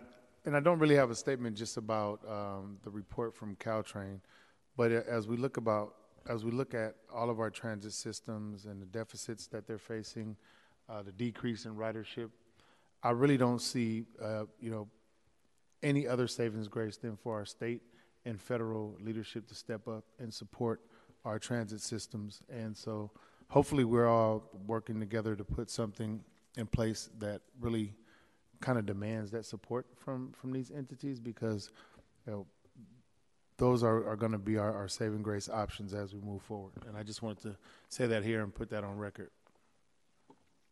Thank you, Commissioner Walton. And Ms. Beaulieu is back. Yes, thank you, Chair, Commissioners. I just have a few slides to wrap things up, and thank you, Commissioner Walton, for that segue. Also, thank you to Casey, Bree, Pam, and of course, Director Tumlin, because as you've heard, there are still a lot of questions out there about what the future of transit looks like, a lot of decisions to be made. The travel patterns are still evolving, and we need to really understand how and where people are traveling and where they're going to be traveling in the future. The pandemic has really underscored that public transit is a lifeline for transit-dependent populations, and we need to make sure that we are centering those needs as we are having these discussions. But bringing back riders who do have choices is important too, to help us achieve our climate and other goals as a city and as a region. We know that going forward, we can't rely heavily on the fares and other ridership-based revenue sources, because we need to create a more sustainable funding model. And that is all in the service of creating and sustaining a new vision for transit service. So that more sustainable financial model will be complex and have multiple components. As we mentioned, there's really no one single revenue source that can meet the needs of all of the operators in the region. And there will likely need to be state authorizing legislation, ballot measures, and we need a robust education campaign for these needs and a unified voice supporting transit agencies' need for financial support. So finally, just want to talk about, developing that new sustainable model and getting those new revenue sources in place. That all takes time. And as you heard, these fiscal cliffs are hitting soon. And so the region is working on this 5-year bridge funding proposal to address that near-term need, seeking bridge funding from the state. MTC, along with the transit operators and the California Transit Association and other stakeholders, they're working on a proposal that has 2 components. And one would provide funding to agencies based on this need. And the other component would provide funding for improvements to retain and attract riders. Across the state, we're not seeing all the transit agencies hitting the same sort of financial cliff. And so this second prom is really aimed at broadening the coalition of support for a proposal like this. As we mentioned already, there's already a lot of attention happening at the state. There was a joint assembly, Senate Transportation Committee hearing yesterday, and the new select committee will be meeting soon. Because this is a really big topic, it'll take strong coordination, determination, creativity. So we anticipate inviting these folks back to talk to this body as well as other stakeholders as we grapple with these big discussions. That concludes my presentation. And again, thank you to all our partners for making it out today. Thank you, Ms. Beaulieu. Thanks to all of our presenters and Commissioner or Vice Chair Melgar. Thank you so much, Chair Mandelman. So I wanted to underscore the point that was made by Supervisor Walton. I think he's absolutely right that we need help for the region. But I also had a question, mostly I guess for Muni. I think that, we've been talking, the narrative has been about, downtown recovery and, getting folks back to how the pattern was before the pandemic.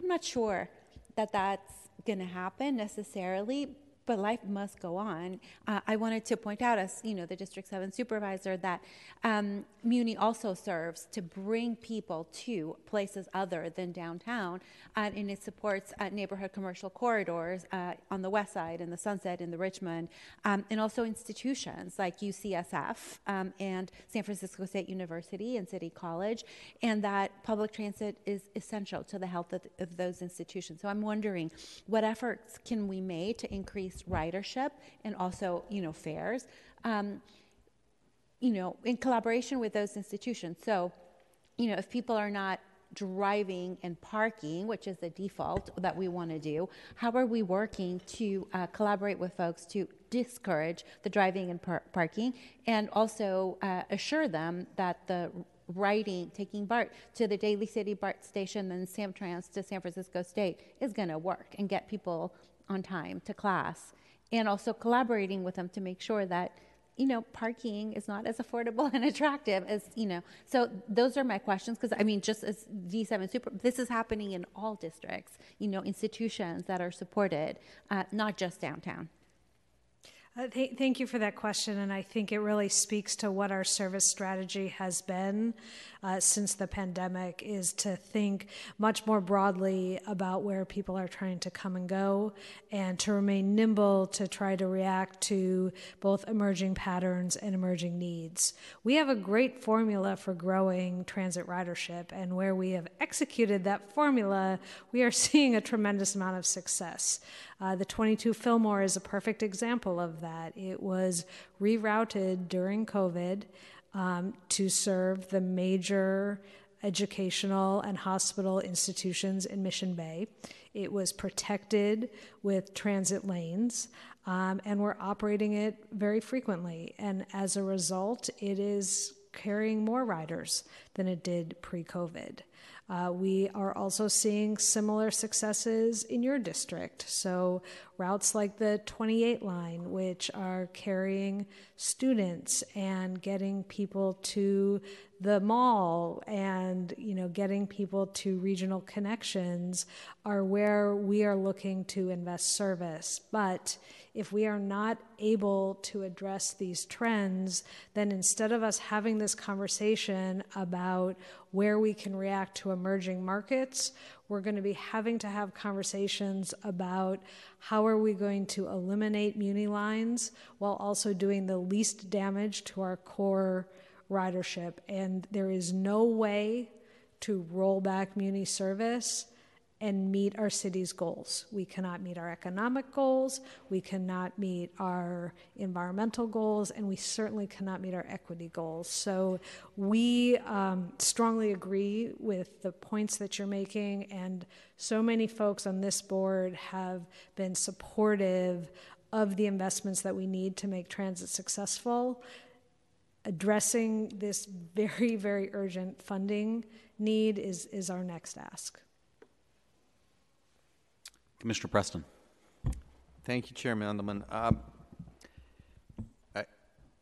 Let me just offer maybe a quick observation here, because this, I will say that in terms of where we're headed, it's a very frustrating conversation, not just because of the dire situation that all the transit agencies find themselves in, but because of, I think, an ongoing problem that goes beyond the agencies responsible for actually providing service, and is about our overall inability, as a city and a region, to really center transit and public transit recovery. And I appreciate the comments about no real recovery without a transit recovery. I will say, that's kind of a new chapter here, right? We did a whole economic recovery task force that couldn't even bring itself in San Francisco to include a sentence in a massive report, couldn't even bring itself to include a sentence about public transportation. We hear virtually nothing from the mayor. We were starting to, certainly Senator Wiener's working on the money. But I think we've become good at laying out the parade of horribles, what will happen and what will happen if we don't fund transit. What we're not as good about is treating this as a non-negotiable thing. And the way we would talk about water, the way we would talk about electricity, the way we would talk about picking up trash on our streets, it's just not an option. And we need to approach it that way. And every leader in this city needs to approach it that way. It is not an option. So I must say, I just kind of bristle at I get it, and you kind of have to lay that stuff out. And you have to talk about the layoffs and the rolling back service and the fare increase and all these things that in a worst case scenario happen. But what I don't hear with equal clarity is I don't hear the demand. Like I hear like we're working on a proposal around how we're going to fund this. So what I would respectfully suggest, certainly to NTA, but I think regionally as well, is like, what is the clear rallying cry, demand, the dollars on it, who's going to fund it? For someone listening to this, for a constituent of mine who relies on public transportation to get around, who they're told exactly what they should do. I mean, hell, when there was a 2-week delay on the shared spaces program and just like structuring the details of the program, there was on every shared spaces table in the city a barcode so that people who were mad that there was a 2-week delay in the discussion on that could call their supervisor, could rally, could make their voice heard. It was like a practical uprising, right? And here, people don't know how to weigh in.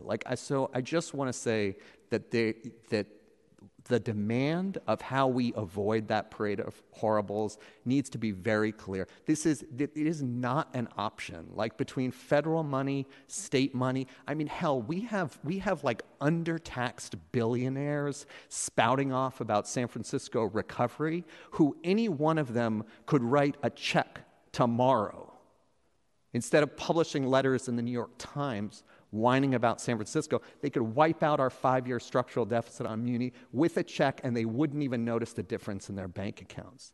So, like, let's get real. Like, this is these kind of cuts. I know you got to do them. It's part of your due diligence. It's what motivates folks to hopefully pay up. But I just hope we can move into having a crisp, clear demand, support the efforts of our state legislators, and involve the public in a much more specific and concerted effort to avoid all these cuts and get the funds we need and take all this stuff that's being, like, I'm just a little tired of the talk of layoffs, service reductions, and fares, as if that's the only way that we're going to solve this. And let's have equal clarity on actually how we get the money. And I'm sure this body will be in full support. Thank you. Thank you, Commissioner Preston, and thanks again to everyone for the presentation. I think coming out of at least June of last year, I had some fear or concern that San Franciscans were just unwilling to vote for more money for transit. I think in November we learned that San Franciscans will vote for money for transit if we make the case to them in the right way. And I think there are going to be many competing claims on the 2024 ballots, but I think, as Julie Kirschbaum suggested, the goals that we have as a city as they relate to housing and density and equity and climate change and so many other areas are impossible to achieve without robust public transportation. And I think it is incumbent upon the mayor's office and this body, and certainly your agency, of course, to be doing everything we can to think about whether there is a path to capital and operating dollars for the MTA and, of course, for the other transportation agencies that serve San Francisco. So we're losing folks. We should probably go to public comment. Thank you. If there's anyone in the chamber who'd like to come forward, please come up and take your 2 minutes. Good morning, Chair Mandelman and Commissioners. My name is Sebastian Petty, Transportation Policy Manager with Spur. Public transit is critical for millions of Californians, and its success and growth is essential to the state and the Bay Area's economic, equity, and environmental future. Nowhere is this more true than San Francisco, a city that both chooses and depends on transit like no other in the state. As you've heard this morning, the crisis facing transit is severe and systemic. This is not a routine downturn or a bump in the road. There has been an open-ended, foundational shift in the business model underlying transit, and many of our largest and most productive systems are at greatest risk of devastating cuts. The path to a sustainable business model for transit will take time. It will require the coordinated efforts and resources of many tiers of government. The network management reforms you heard about in the prior item are one example of this process. But transformation won't happen if transit service collapses. That's why Spur is part of a coalition of civic groups, operators, and local government urging the state to provide near-term, desperately needed operating relief funds for transit. This funding is essential to maintain core services on our key local and regional systems, avoiding further ridership loss and the potential for a transit death spiral. We appreciate the Commission's engagement on this critical issue, and we urge your support in helping ensure that transit gets the essential funding it needs. Thank you. Thank you. Let's see if we have any remote public comment. Checking for remote comment. We have 3 callers so far. Caller number 1, your 2 minutes begins now. My name is Francisco da Costa, and I've been monitoring transportation regional-wide for the last 40 years. I would commend the 2 presenters. The first one from BART, very logical, with very good solutions. Number 2, Caltrain. You kept it short and to the point. As to Muni, they have this habit of making things very convoluted. Muni should understand that when you spend $2 billion on the Central Subway, it started with $600 million, and you spent $2 billion. That tells you a lot. So your presentation was clouded with so much of negativity and no solutions.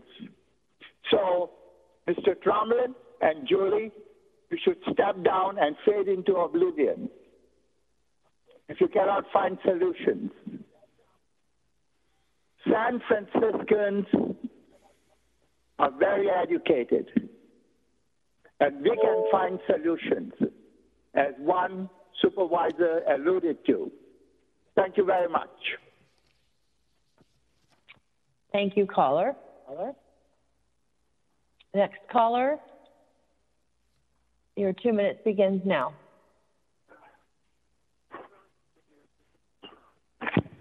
Yes, good morning. The Caltrain presentation fails to acknowledge that there's corporate commuter buses that plague our city here, providing free transportation. I recommend that Caltrain approach the FANG, which used to be Facebook, Apple, Google, and Facebook, to get a bulk pass system where they would, those companies and also any company down there would provide bulk pass similar to what VTA does.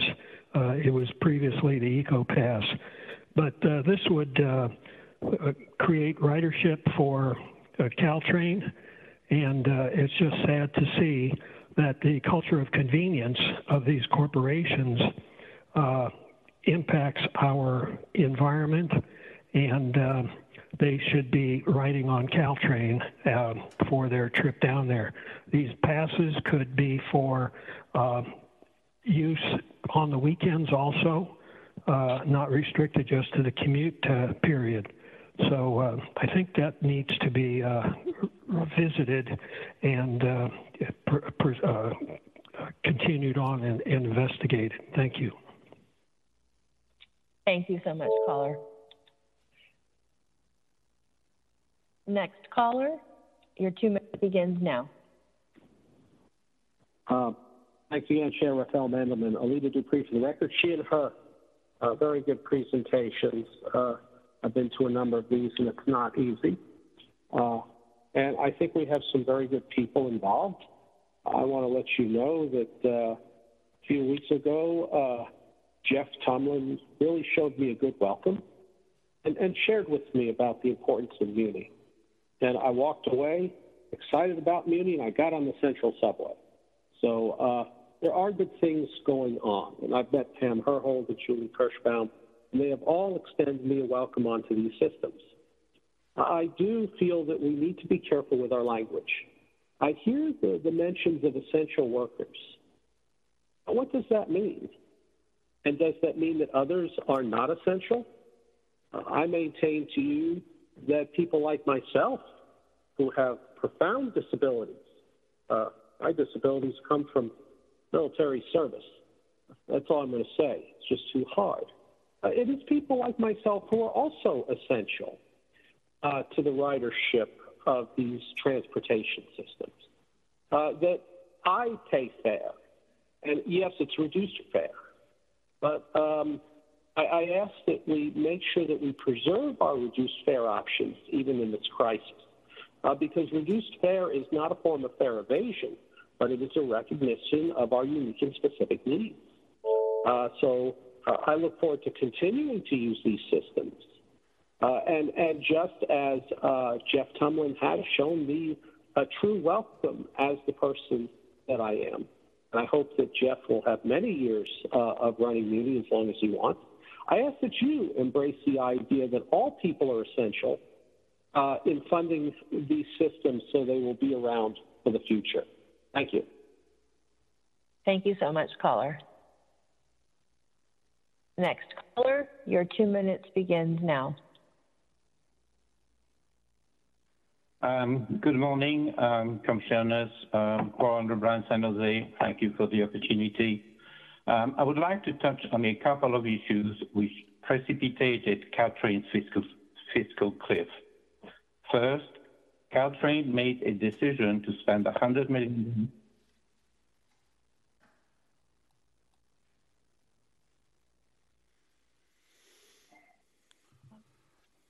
Sounds like we lost our caller. Oh, okay.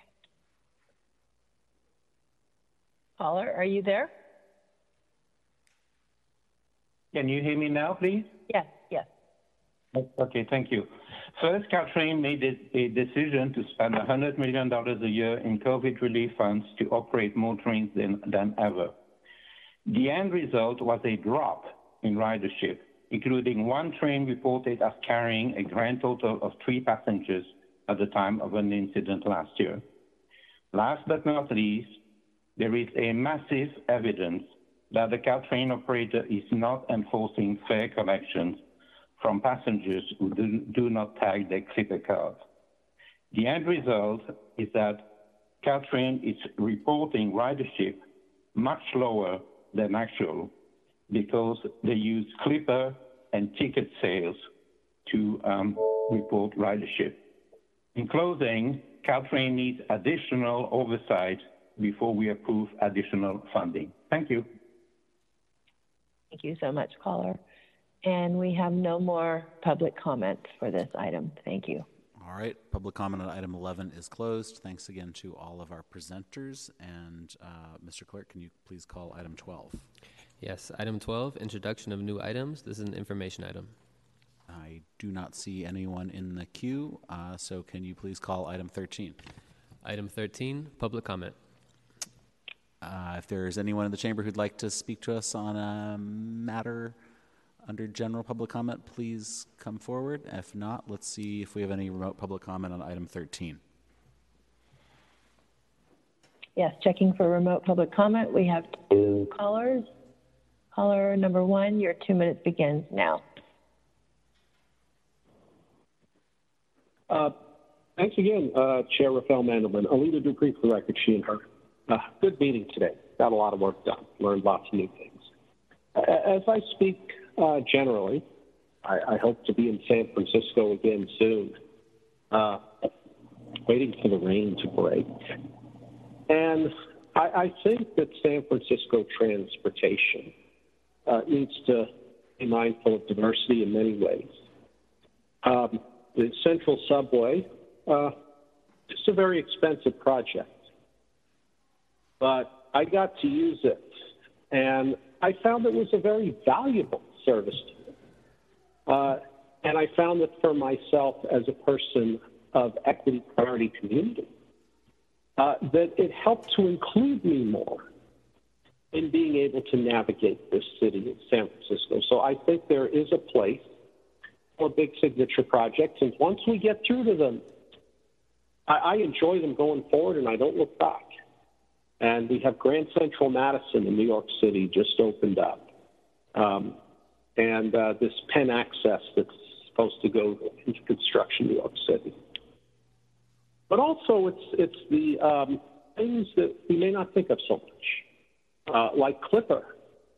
You know, we have to incentivize use of Clipper. It's the most efficient way to collect money. Lots of people in equity priorities are using it, and I think anybody can learn how to use it. And I ask that we be grateful. 6 seconds, caller. You know, when I am in San Francisco, I spend money, and you get some sales tax.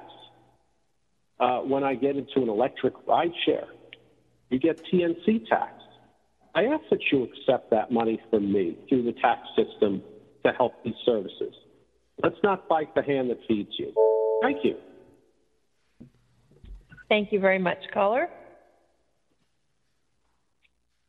Next caller, your 2 minutes begins now. Hello, this is Anastasia Yiannopoulos, and I hope this isn't the last remote public comment I can give. Hopefully we'll continue with remote public comments, especially in transportation. People have to call in from all over, and you need to get our feedback. So one thing I'll have to say is you have to take into consideration that there's less population in the city. So many people have left the city. So you're looking for revenue, you're looking for fares, you're looking to increase. Let's take into consideration that things have been scaled back, and we still have to meet the demands. Thank you. Thank you, caller. And we have one more caller on the line, and your 2 minutes begins now. Hello again, supervisors. Thanks again, Roland Lebrun, San Jose. I would like to take this opportunity to give kudos to staff who have raised the bar of public participation during CAC meetings through real-time access via Zoom, including a countdown clock to time remote public comment. In closing, I'm wondering if it would be possible to add links to CAC video recordings and the transcript to the agenda after the meeting. Thank you. Thank you for your comment. And we have no further public comment on this item. All right, public comment on item 13 is closed. Mr. Clerk, can you please call item 14? Item 14, adjournment. We are adjourned.